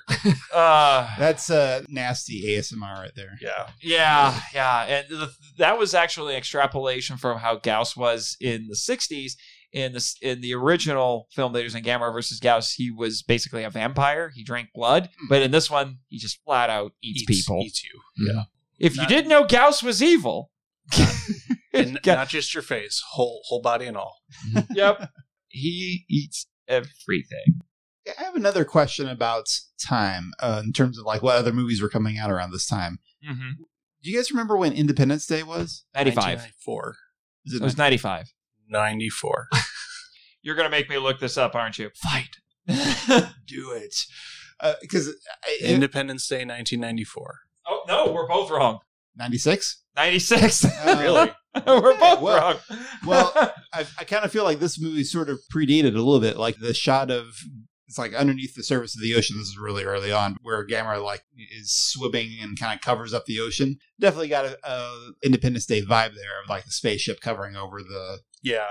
That gets referenced a heck of a lot in a Godzilla movie later. There's a very Independence Day, actually a couple of very Independence Day inspired Godzilla movies. So, I mean, I wouldn't be surprised if Roland Emmerich stole this from this movie or some other. There might be. Well, then that just gives kaiju fans more reason to hate him. Well, when you have a movie about a big iguana. I'm just saying. True. You sour people. Yeah. Just a little bit. But I want to go back to this because you guys had hinted at it a little bit. The portrayal of the military in this, we had already talked about how they did the realistic thing where they had to basically deal with the bureaucracy in order to act. But the thing that is markedly different, I think, about this compared to, say, a Godzilla film is some would argue it's a bit more nuanced in this. In Godzilla films, typically the military would be well-meaning but ineffective. basically. In this one, They're somewhat effective. Yeah, I like they can't click damage. Yeah, they're misguided but more effective. Yeah. And Gamera is not invulnerable. Yeah. He's durable for sure, but he's not I invulnerable, thought that was interesting. which some would say makes him a little bit more sympathetic. So he's not like Godzilla, who can just shrug off military attacks like they're nothing. He actually has to worry at least a little bit about it. Now, it'd be difficult for the military to actually kill him, but... Yeah, I'm not sure the military could kill him, but they definitely could hinder him from fighting. Which, it's just such an interesting... Again, it's subtle, so it's still keeping, in a lot of ways, to the trope that the military ends up not winning the day, because they don't solve the problem. Gamera solves the problem, and he does it really without any help from the humans, because the humans keep trying to do things, and then they just make things worse. And just his priestess. That's the only. Yeah, that's the only. But it's not the military that solves the problem. Is what I'm getting at. The most. I mean, they try, and then all that ends up happening is Gauss nests on the tower, and then we get the "it's raining eggs" scene later. Well, like my daughter is watching, and she got so mad when they started attacking Gamera and said Gauss. She's like, "No, why are you doing that?" Because the government does stupid things. I think that's actually a common theme. That is a theme in this. Does stupid things. Yeah, and they don't listen to the experts. Because we had Nagamine and the bird doctor and the other doctor. And the other guy. And they were they were advising them on the stuff to do. And they basically said, okay, we're just going to go deal with this thing. It's like, you don't even know what this thing's behavior patterns are or anything like that. You need more information. Like, no, we're going to go. We've decided to capture it. Because governments never ignore the advice of their experts. Yeah, let's not get into too much of our current events there, or the powers that be here on the island. But anyway, and of course we have some very, very strange experts here on the island. So I mean, we have a guy whose specialty is monstrous mushrooms. So Mario? No, he's a lot weirder than that. Okay. Let's just say I think those mushrooms might be at least a wee bit magic. But to me, I'm apparently he listens to the show, so I don't know if he's going to send me an angry letter or sick one of his mushroom children on me. But he's apparently a fan. Gave me a COVID shot, by the way. That was interesting. I'm not sure I would trust that. I didn't either, but board mandated. So, here's another anime connection for you, Joe. Hajime Isayama, creator of Attack on Titan, said the Gauss inspired the Titans. Interesting. Here's a question for you, Nate. How does this... I've heard you talk in podcasts before about Japan's recession. When did that start? Late 80s, early 90s. Okay, so do you think when we were talking about the governmental ineptitude, is there some reflection of that situation going on here? I think so, for sure. I mean, we're also seeing a lot of the economic consequences of the kaiju in this as well. I did think it was interesting. Like in disaster movies, I'm not sure I've ever seen one talk about like the stock prices falling as a result of all the destruction. Usually these things just focus on things blowing up. Yeah. Not including the economy. Yeah, well, and that actually goes back to, I have another quotation here from Kaneko that actually relates to what you're talking about there, Tim. He said, this is interesting, kaiju films are the Japanese equivalent of American action movies. Mm-hmm. Yeah, I would take it. In U.S. films, the panic arises from a focused situation. For example, the siege of the building in Die Hard. Mm-hmm. Okay. In kaiju films, the panic comes from a national collective panic. Yeah. That was another thing I thought of from the last one when we talked about in that first Gamera movie how Japan itself felt like the protagonist, dealing with this thing. And it's like, oh, this is kind of that all over again. Mm-hmm. Yeah. He goes on to say, Godzilla and Gamera films have the same goal, to show Japan in panic. Toho's way is to present Japan as an economically strong, traditionalistic country that then has inharmonious elements dropped in that disrupt the flow of order. In my Gamera films, I approach Japan from underneath, showing the people and their daily lives, and create panic by threatening that life. And then he went on to say, kaiju itself has no reality, and so it is difficult for most people in the audience to accept. Trust me, I've run into that quite a bit. There then should be as much reality, things the audience feels familiar with, surrounding this unreal thing, the kaiju. the more the audience feels connected with the film's reality, the more readily they accept the unreality happening on the screen. That's some good theory for making kaiju movies. Yeah. Yeah, makes sense. Doesn't just apply to kaiju movies. No. I think it Anything fantastic. anything fantastical. I mean, you and me, Nick, we're well versed in that because we delve into that all the time. It's our bread and butter in terms of our writing. And I do think that for a lot of people, the barrier to speculative fiction is the fantasticalness of it because they're not used to it. But that's why, I mean, when I first started marketing my books, one of the things I tried to do was like, don't let the genre scare you. This is a really character-driven story. You gotta have characters that people care about, and then they'll deal with all kinds of crazy light caves and smoke monsters and things. Yeah, or they'll believe anything, including that a hobbit can carry a ring up Mount Doom if you do it right, if you have good characters. Yep. If you make that little hobbit and his friends amazing characters, they'll go along on the journey for you, even though it sounds crazy. Yeah. Magic rings? What are these things? Good point. Precious.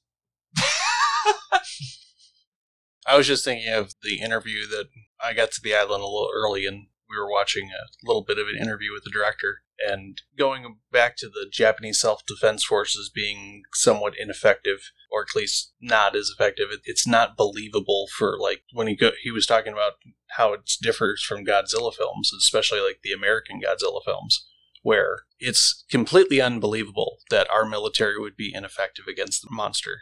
No, it's that the Japanese military would be ineffective. Yeah. For Americans, they find that difficult to believe.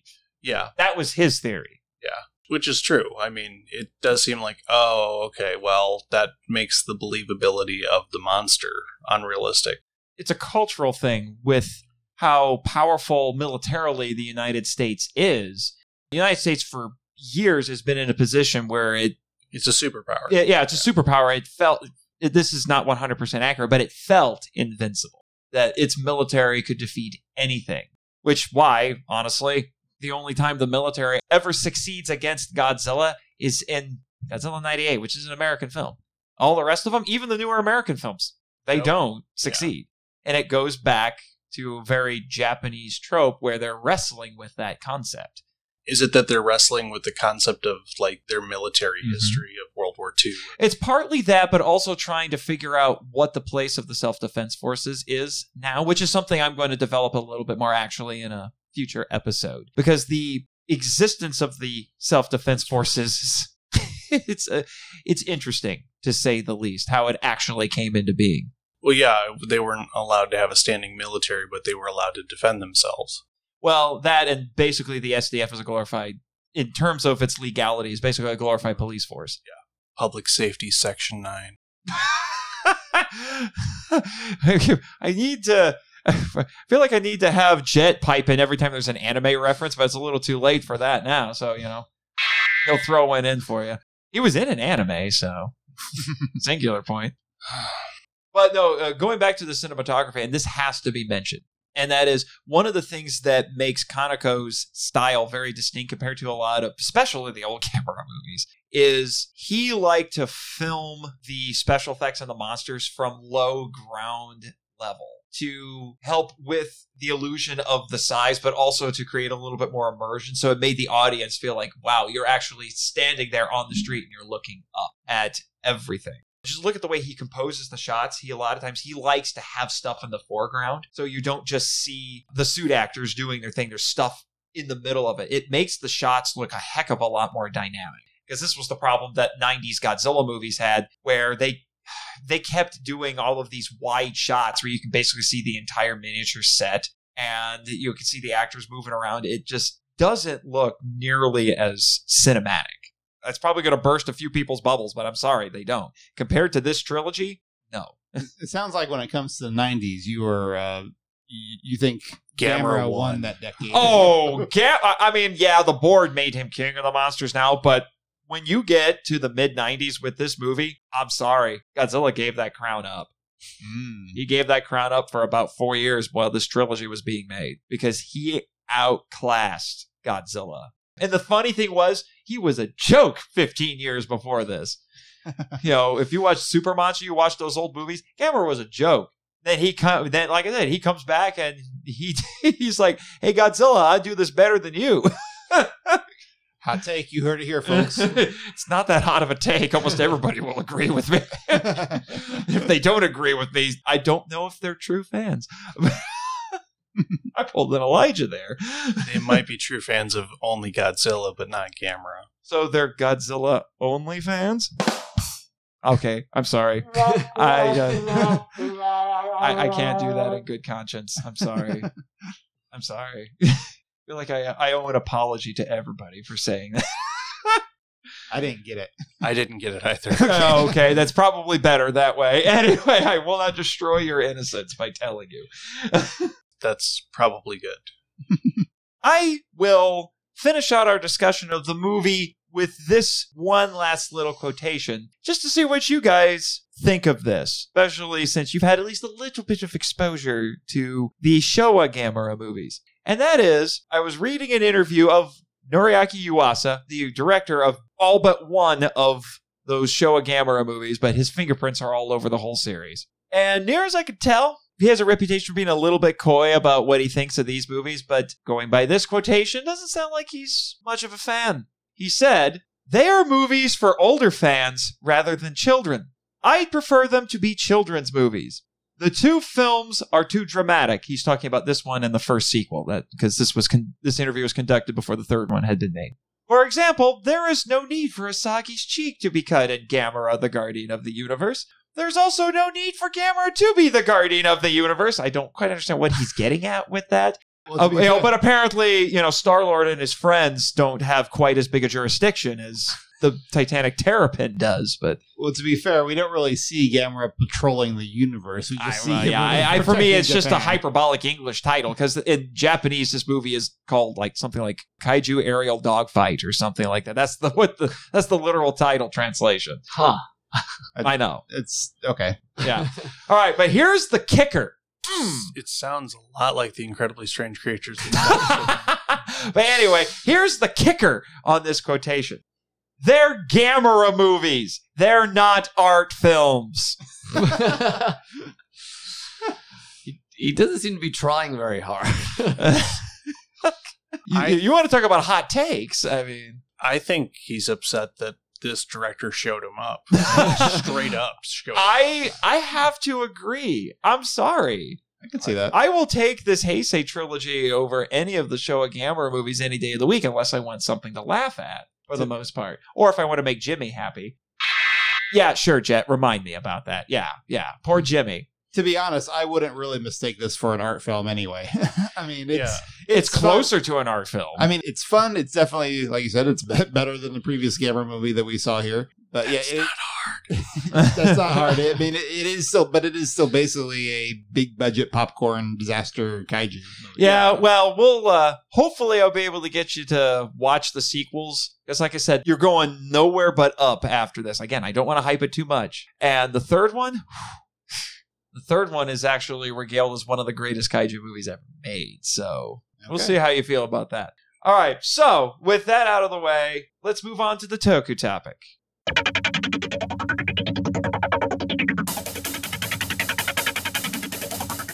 Hi, this is Eric Anderson from Nerd Chapel. Nerd Chapel is all about bridging the gap between nerd culture and the church. This is done by an online and social media presence, a physical presence at comic, anime, and gaming conventions, and with tabletop game nights in Spring Lake, Michigan. I've also co-written 2 devotionals for Nerds and Geeks with Nathan Marchand, 42 Discovering Faith Through Fandom, and the new 42 God Terraforms All Things. Find us on Facebook, Instagram, or YouTube, and please explore the website nerdchapel.com for more information.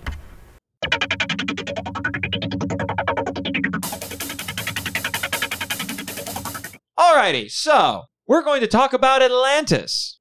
What do you guys know about Atlantis? I know it's this huge pop culture touchstone at this point. It's a hotel somewhere in the Caribbean. That is true, actually. I think the genie in DuckTales made it sink, if I remember right. Oh, really? That's an interesting theory. It wasn't the Gauss. Yeah. No, Yeah, I know for a lot of people, when you bring up Atlantis, they're probably going to think, isn't that the one that's ruled by, depending which comic you read, Namor or Aquaman? No, there's a Stargate there. Yeah, there's a Stargate there. It's a space there, station. Yeah. Didn't Michael J. Fox visit there once? Oh, yeah. I remember that one, too. Yeah. Mm. Yeah. So did James Spader. No, Yes. no, he didn't. No. Wait. No. Wasn't that James Gardner? Same movie. Anyway. Okay. Yeah. But anyway, so it's this thing that is kind of ubiquitous with culture. We all know the basic gist of what Atlantis is. It was interesting that in the movie they act like the audience might not know what it is. Well, and they also likened it to some other things, which is interesting because they talked about the continent of Mu, which has been in a couple of Toho movies. Yes, I call that and Lemuria. That's a related concept. Okay. That's another continent that sunk into the ocean. And the idea that they present, which I think is kind of an interesting idea, because there is some real world application for this. The idea of a sunken continent is something that that story spread across the world and inspired these other stories. Mm-hmm. And so the theory of the movie is that Atlantis was the origin of that. And that's where the story of Mu and Lemuria and all the rest of them came from. Interesting theory, to say the least. But what I looked into was actually trying to figure out, where did the story of Atlantis come from? We all tend to think of it as being mythological. Kinda. You actually have Plato to thank for it. I was going to say, isn't it Greek?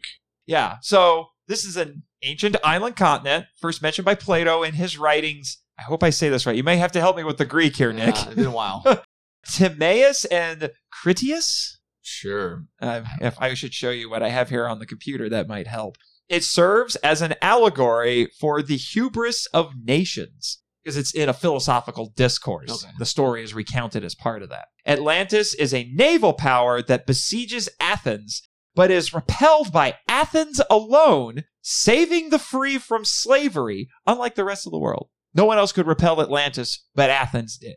Atlantis then loses favor with the gods and sinks to the bottom of the ocean. However, the Athenian army is also swallowed by the earth, according to the story. So there have been several proposed locations for where Atlantis could have been. Some say it was in or near the Mediterranean. That makes sense. The Atlantic Ocean, that's probably the most common one that you'll hear, that it was off in the Atlantic Ocean someplace. It's also been theorized that there could have been several locations in Europe that could have been Atlantis. One guy even said it might have been Stone Age Ireland. Don't know how that works, but okay. So, little quotation here from one of my sources said, in fact, the passages considered give us the materials to form 3 different views about it, that being Atlantis.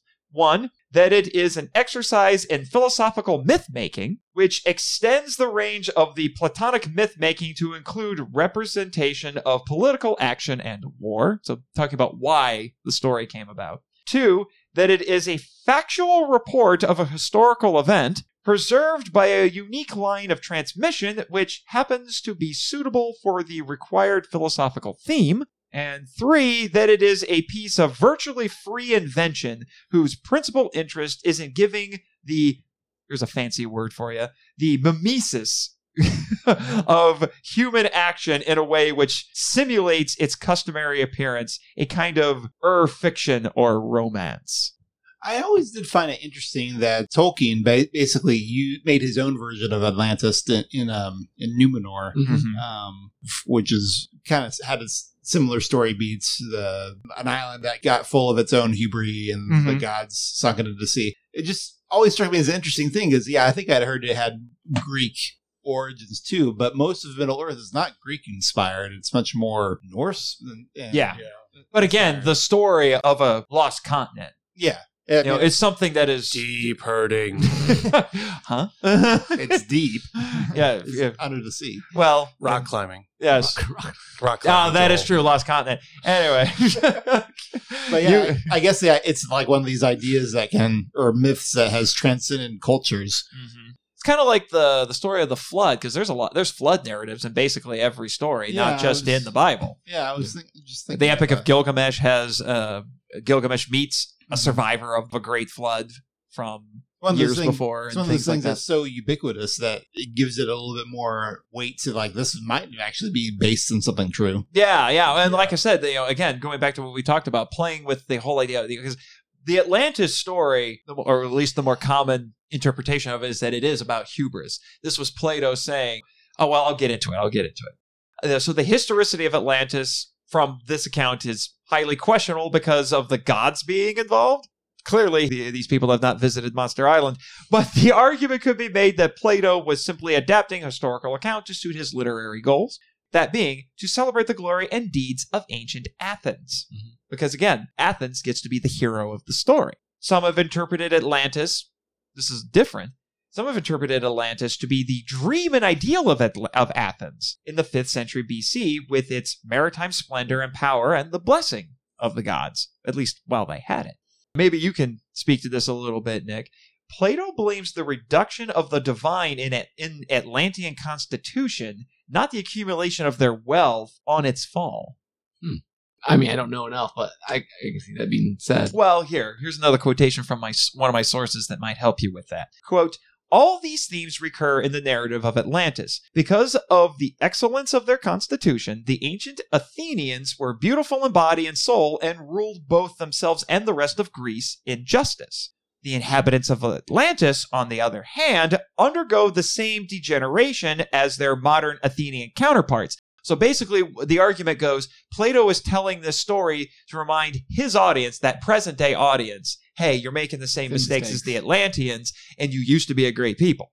Again, avoid the hubris. Yeah, don't repeat history. Mm-hmm. The end of the Critias tells us how, at first, the Atlanteans were obedient to their laws. Only virtue was important to them, and they disdained their prosperity. This made them wise and gentle. Their wealth did not make them drunk. But as the divine element in them became weakened, they became greedy and power-hungry. It was this hunger which led them to attack Greece and cause their total defeat. End quote. Yeah, it seems like most of the Atlantis stories I've heard, there's always some sort of fatal flaw. Which is a very Greek thing to do, isn't it? That's what hubris is. It's a fatal flaw. Yeah, exactly. Greek tragedies are full of this. Like, you were good until this one thing you couldn't deal with. Now, again, there are some different takes on the story, as you would find out, because let me tell you, I was looking into sources that are technically through classical studies, and I did not do classical studies. Yeah. Now, I listened to a lot of people and source a lot of people who do classical studies, but classical studies was not something that I did. So some of this was a little difficult to process for my English major brain here. Yeah. But there are different takes, interpretations of the Atlantis story. There was a professor named Taylor who writes that he thinks the moral of the Atlantis story is, quote, transparently simple. It is that a small and materially poor community animated by true patriotism and high moral ideals can be more than a match for a populous and wealthy empire with immense material resources but wanting in virtue, end quote. Yes, clearly he saw Star Wars. But it's interesting, all these, this idea that Atlantis is a warning for the Athenians. I mean, that's the same beats that they're playing in this movie, is that Gamera and what the Atlanteans did is a warning for modern humans. Yeah, they even said, like, because one of the characters asked Nagamine, it's like, well, if humans are making the same mistake, why do you want to bother helping them? It's like, hey, they're imperfect, but I don't want to see them be destroyed, basically. I'm paraphrasing horribly, but she makes that statement. So they channel this theme very well, actually. Mm-hmm. Now, the author of this essay that I was looking at countered what this professor said by saying that he thought the real moral of the story was about, quote, defensive war, resistance against aggression, which he went on to say is the supreme glory of a people, particularly if it is in defense of other peoples as well, to rescue them from foreign domination, whether actual or threatened, end quote. So it's a slight variation on it. You can publish unless you disagree with someone. Apparently. That's just how things work nowadays. Academia, trust me, I know all about it. So, you could also look at the stories of Atlantis as a socio-philosophical myth constructed from historical elements and used as a cautionary tale for the original Athenian audience, which is what we've been talking about. Now, are any of you familiar with the term Platonic irony? I don't know the irony. I've heard Platonic ideal. Yeah. Well, one of the other interpretations of the Atlantis story says it's meant to be a Platonic irony, which is described as, quote, a form of expression which, when taken with its context, tends to itself. We are taken momentarily backstage, as it were, and shown the puppet work. Okay. So it's showing the puppet work behind Athens. Yeah. Now, someone else also went on to say that it is something that Plato termed a noble lie. Have you heard that? I think so, or at least the idea of it. Yeah, it's a concept that Plato puts forth in Republic, which is probably his most famous work. According to Wikipedia, yes, I do cite Wikipedia, deal with it. Quote, in politics, a noble lie is a myth or untruth, often, but not invariably of a religious nature, normally propagated by an elite to maintain social harmony or to advance an agenda, end quote. Which, given what we've already talked about, does sound very probable if Plato is using it as a cautionary tale to tell modern Athenians, hey, don't make the same mistake as the Atlanteans, be noble like your ancestors. One of the other essays I looked at said, along those lines, quote, the content of the myth combines both heroic and didactic elements. It tells its audience how they should live their lives on the model of the Republic, because that's what the Republic is about, the ideal state, and celebrates the paradigmatic achievements of the Athenian past, end quote. So, getting away from the classical origins, we've talked about the pop culture implications that Atlantis has had. But it's actually had some very interesting effects on history, to say the least. Here's a few of them for you. When Columbus set sail in 1492 on the ocean blue, which is like the rhyme we all learned in school, people actually believed that the New World, as in America, would be Atlantis. Oh. How's that for crazy for you? And then I have a few more quotations here from one of my sources. We didn't sink. Sir Thomas More, for example, composed his Utopia as a political parable. And I've talked about Utopia before in my Latitude Zero episode, only to discover that many of its readers took his work literally, one even urging More to dispatch Christian missionaries to ensure the salvation of the Utopians, because Utopia was an island in this book. Sir Francis Bacon went even further than More on capitalizing on Atlantomania. In his unfinished New Atlantis, it seems that these people were forced to flee from their original homeland of Atlantis, which was, of course, situated in America, when it was obliterated in a great catastrophe. End quote. And a lot of European explorers thought Native American peoples, when they went to the New World, due to their great accomplishments, these tribes' great accomplishments, so we're talking the Incas and the Mayans and people like that, that they said they must have descended from Atlantis. Diego de Landa even postulated that the old people of the Yucatan were the lost tribes of Israel. And you're probably thinking, what does that have to do with Atlantis? Hold on a second. And his later followers postulated that these ancient Jews migrated to the New World via Atlantis. Wow. Yep. Sometimes an idea takes hold and people have a hard time getting away from it. Oh, yeah. Wait to hear about more of these. Here's another one for you. Quote, by the late 19th century, the atmosphere had been created in a major boom in Atlantean studies. And the prophet of this movement was the American scholar and politician Ignatius Donnelly. What a name, by the way. Although best known today for his work, The Great Cryptogram, never heard of it, in which he claimed that Shakespeare's works had been written by none other than Sir Francis Bacon. Donnelly wrote a book that became the Bible of believers in Atlantis. He called it Atlantis, here's your dollar word for the day, the antediluvian world. Oh, yep, antediluvian, before the flood. Published in 1882. There could be no doubt as to Donnelly's total belief in the existence of Atlantis after reading his preface and 13 propositions, which I have not recorded here, but I did read them. They are wacky. In essence, Donnelly's hypothesis was built upon the theory of diffusion of culture. According to this school of thought, cultural innovations had but one center of origin from which they gradually spread out, diffusing to other peoples, end quote. I think we as Christians would call that the Tower of Babel. This in turn made Atlantis more popular in occult circles in the 20th century. Yep. You ready for some wackiness, boys?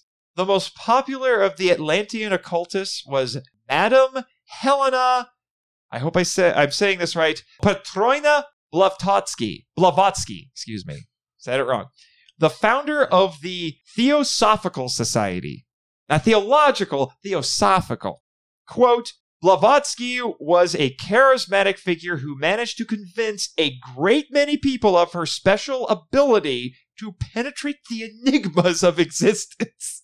In true life, she was an ex-circus bareback rider and pianist. Can you say con artist? Wow. I think the word you're looking for is charlatan. In her inner world, she was a medium who claimed to be a, quote, persecuted virgin who traveled the wide world in search of occult wisdom, end quote. Gathering disciples about her, Blavatsky formulated an immense theosophical dogma which not only provided for the existence of Atlantis, but also put forward a polar civilization known as Hyperborea, which I've actually heard about Hyperborea, Yeah. and a South Pacific realm known as Lemuria, which I had mentioned before. Since her own work, The Secret Doctrine, was largely unreadable, most of Blavatsky's teachings were popularized by a follower named W. Scott Elliott in a work called The Story of Atlantis. So apparently no one could understand her. Then it took someone else to propagate Well, you just start making teachings. stuff up, then yeah. Here's another one for you. Quote, Charles Berlitz, for example, suggested in 2 books, The Mystery of Atlantis, The Bermuda Triangle, yes, they're connected, the existence of an undersea Atlantis in the area of the Bermuda Triangle. Mm-hmm.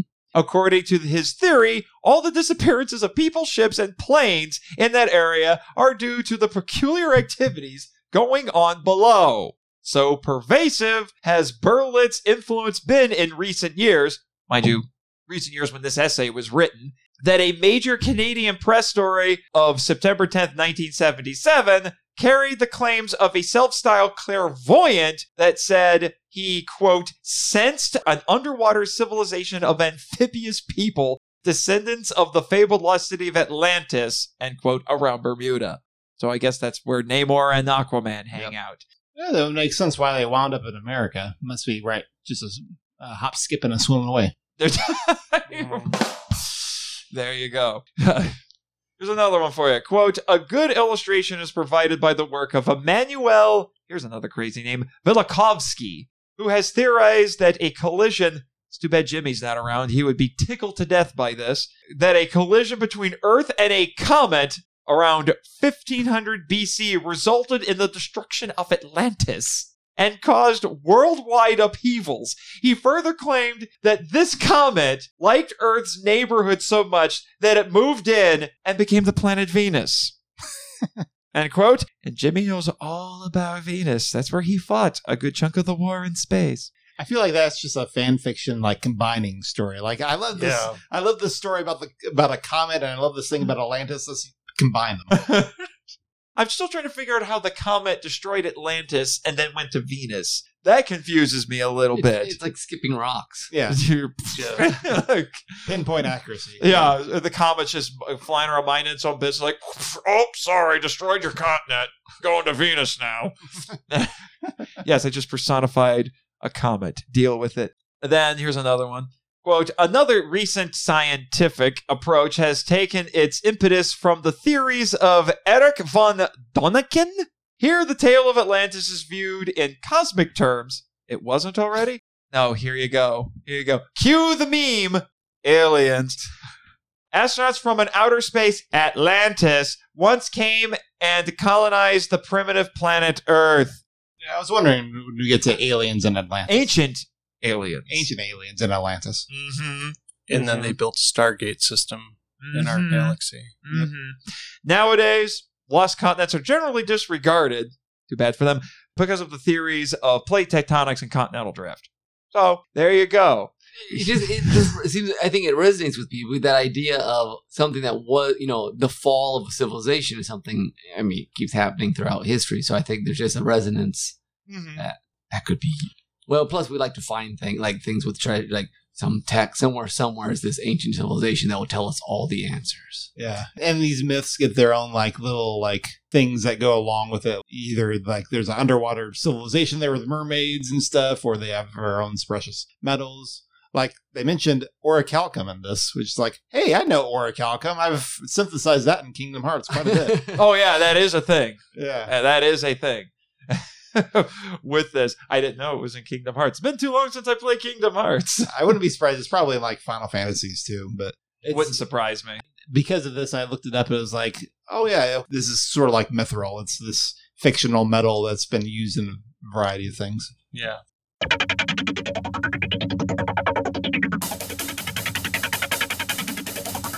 Well, there you go. So, as we talked about, the hubris of Atlantis, still relevant now as it ever was, I would say. And the ideas presented here will only be developed further. And I don't know if all of you will be able to make it back to the island to watch the sequels, but I hope you will at least watch them on your own time. Because, like I said, one of the rare trilogies that gets better as it goes. What was that again, Jet? They've been tweeting a lot this week, haven't they? They have. Do I really have to read their stuff? Yeah, okay, fine. I don't want to be shot into orbit. Sure. What is it this time? Not as bad as you think.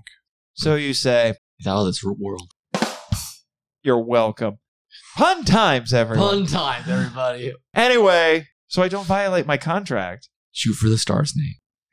Come on, we got to bring him down to Earth.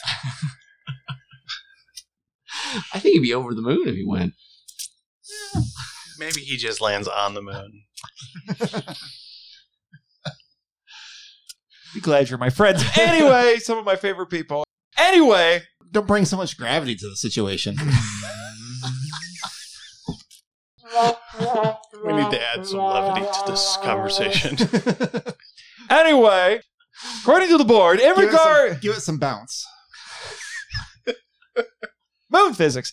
Anyway, according to the board on their Twitter, because only the best things come from Twitter, in regards to false claims made by one of our recent visitors, Elijah Thomas of Kaiju Conversation, we assure everyone there has not been, nor ever will be, red bamboo permitted on the island. In case you don't know, that is the alleged terrorist organization that had a bunker here. We apologize to Mr. Thomas for this unfortunate incident, and we will do better next time. In hiding it? At making sure we better inform our guests when tests to our equipment will be conducted. Thank you to our wonderful team of distinguished guests here on Monster Island for helping everyone find a better way forward. I believe that's what you would call a narrative. One I disagree with, but I just work here. Poor Elijah, though. Kid took it in stride, but that still wasn't fun, from what he told me. Anyway, let's move on to something a little bit more fun, shall we? The Patreon shoutouts. All right.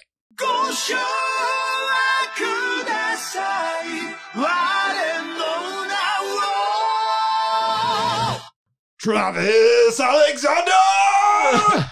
Michael Hamilton! It's The Muppet Show with special guest star Danny DeManna! Eli Harris! Chris Cook! Damon Noise! It's The Muppet Show with special guest stars The Cellcast! Yay! Yay! All right, and then Bex from Redeemed Otaku! And she's getting two because I forgot her last time. Bex from Redeemed Otaku! Silly me, I forgot to include our newest patron, Elijah Thomas! Tofu Fury! I suddenly feel more powerful. That is the power of tofu. That sounds like an anime waiting to happen. That sounds like a One Punch Man thing. I get my powers from tofu. And he still can't beat Saitama. Either that or Genos is going to be all like, I have to eat tofu to increase my power. Come on. We all know that could be a thing. That could be a thing. That could be a thing. In all the excitement, I forgot to plug the next couple of episodes for the show, so I will do that right now. Our next episode will be our second Patreon-sponsored episode, this one sponsored by Damon Noyes, who has selected The Magic Serpent from 1966. This should be an interesting one, to say the least, because I'm going to be honest with you, I haven't watched it yet, so this is going to be very new for me. And then we get to episode 50 and MIFV's second anniversary, people. And we've got some big plans for that milestone episode, which I know all of you will enjoy, but we're going to keep it a surprise until the day comes. Live in suspense, kaiju lovers. Live in suspense. All right, now that we've had that fun, now it's time for shameless self-promotion, because no episode of MIFV is complete without it, except I think it's just going to be you two this time. Yep. You've heard us talk about this before, Dear Old Trends of Thoughts. Your premier podcast for the creator and the consumer. We talk about all manner of storytelling there, and our spin-off podcast is called The Weekly Hijack. When this episode comes out, we should be in the midst of the last season of Lost. I was going to say, when is season 6 starting? Yeah, it's about to start, but by the time this episode comes out, it should have started. And we will be in season 6 until about the end of the year. If I count it out correctly, we'll end 2021 with the end of Lost. I am eagerly anticipating hearing your wife's brain explode. And I'm still trying to figure out if she's going to be angry at the finale or happy with it. I don't know. I'm leaning toward angry. I'm leaning toward happy, but we'll see. You know her better than I do. We prepped her with this one. No. So yeah, we do a lot. See. We preview season 6 because it just works better that way. Yeah, we just feel it works better if you know what the Flash sideways are. But if you're not a fan of the end of Lost, you should listen to the Weekly Hijack and hear us dissect it. Because Nick and I have basically been, we joked the other day about how we've basically been preparing the last 10 years to do this podcast. It's true. Yeah. True. Although the question is, what are you going to do after you're done with Lost? Oh, honestly, the Weekly Hijack will probably go on hiatus for a little bit. We're just kind of ready for a little break from it, and we'll see if something else takes its place. At some point, there may be something new, but not immediately. Yeah. Oh, well, a new podcast. But we'll see. That's like I said, Lost will be until at least the end of this year. So I can understand. But trust me, I know how carried away you can get with podcasts. I'm technically running 2 of my own. Check out Henchman, people. You should. And leave that and this show 5-star ratings on both Podchaser and on iTunes. That would be much appreciated. And I won't say too much quite yet, but there might be a third podcast with my name on it, possibly starting in the next few months, assuming that the board doesn't fire me or something like that. Or fire me into space, I should say. Anyway, what else you guys got? Yeah, I mean, do we want to talk about the new book, Nick? I mean, we might as well tell people to go buy Zorzum, right? Zorzum, yeah. I mean, Zorzum, like we've mentioned on here before, I believe. Yeah, we have. So go buy Barbarian Stories by me and Nathan and our fellow friend Eric Brosman. So there you go. Lots of stuff to check out. Not necessarily kaiju related, but good stuff nonetheless. Now, gentlemen, if you excuse me, I need to go check on my intrepid producer before his brain turns to mush doing all of that tedium. And also, I have a meeting that I arranged with the board's executive assistant. I have a few things I need to talk with her about. So if you'll excuse me, it's time to cue those credits. Thank you for listening to the Monster Island Film Vault, a podcast produced and hosted by Nate Marchand. If you enjoy the show and want to join the discussion, we'd love to hear from you. So email us at feedback@monsterislandfilmvault.com. Your message could be read on a future episode of the show. Our website is monsterislandfilmvault.com. Follow us on Facebook and Instagram at Monster Island Film Vault, and on Twitter, where our handle is at The Monster Isla 1. You can also follow Jimmy from NASA on Twitter at NASA Jimmy, and the Monster Island Board of Directors at Monster Isla BOD. I have fulfilled my contractual obligations! And be sure to subscribe to us on YouTube, Spotify, and Twitch. The podcast logo was created by Tyler Souls from TylerDrawsComics.com. Our theme song is Wanderer on the Offensive live edit by B33J, Sarax, Juan Madrano, and Nonsensical Lexus, which is a remix of Counterattack, Battle with the Colossus, and The Open Way, Battle with the Colossus by Kowatani from the video game Shadow of the Colossus. All film and audio clips belong to their respective copyright holders, and no infringement is intended or implied. Please rate and review us on Apple Podcasts and or Podchaser to spread the word about the show. You can also support us by joining MIFV Max on Patreon. The Monster Island Film Vault is a Moonlighting Ninjas media production. Sayonara! Hello? Miss Perkins isn't here. Good thing I came a few minutes early. I hope the jammer Jimmy put in my watch works on any bugs planted in this office. This place is pretty spacious. And those shelves in that desk are fancy. And a window overlooking the Monsterland Resort. Probably so she can keep an eye on all us little people. Jessica's picks were right. There's that weird boomerang mounted on the wall. The sword hilt with the Xbox buttons on the shelf. The huge diamond-shaped paperweight in the inbox. Oh, and here's the picture frame lying face down on the shelf. And it's torn so you can't see the faces of the people in it. But I recognize those uniforms. Now, where's that locket? Maybe in here. Here it is! Don't touch that. Think fast, Nate. Hello, Miss Perkins. I was just... Spare me your excuses. Give me that. How long have you had that? I've always had it. Okay, what's in it? It's none of your business. I see. Did you ask to come here just so you could harass me? No, I came here to give you the truth. The truth? What truth? The truth our Orwellian overlords took from you. Stop wasting my time. Get out. I won't. Then I'm calling security to have you... Open the locket! Gah! Gah! Gah! My hand! Give that back. Not until you see what's inside. I'll destroy you. Even they can't make you.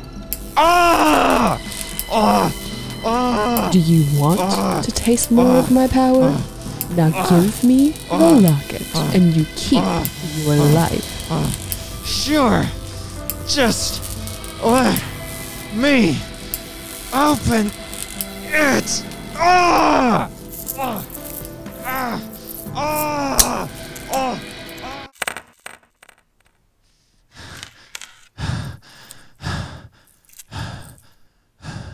This boy and girl. You're not Miss Perkins. You're Corone Caymanley, the sister of Red Space Ranger Andros Caymanley, the second Galaxy Pink Ranger, and at one point, Astronema. I don't know what you're talking about. Stop denying what's literally right in front of you. I don't know when or how you came to the island or when the board did this to you, but they put tiny devices on you called influencers that have been feeding you lies for so long, you started to believe them. And then they gave you a whole new identity fashioned to be their loyal worker. I'm such an idiot. How did I not see this? I even watched episodes of Power Rangers in Space with Chris Cook on the podcast. Was it seriously the Clark Kent effect with those hipster glasses? Wait, could that be where they put the influencers? Let's find out. Do you see with eyes unclouded? I do, and your tricks won't work on me. So the influencers weren't in your glasses, but maybe... Silence. You made a big mistake coming here today. Look around you, Corone. All these mementos from your past, your real past. Astronomer's Ratharang, Ecliptor's sword hilt, the torn photo of you and your brother, the spearhead from Astronomer's Wrathstaff, and that locket. You've always known deep down who you really are. Why else would you have all these? I'm a collector. You can understand that, right, nerd boy? Stop lying to your... We're done here. But... Don't make me change my mind about calling security. Very well.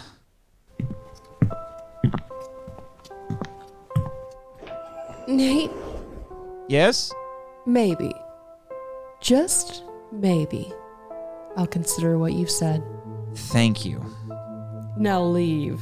Yes, ma'am.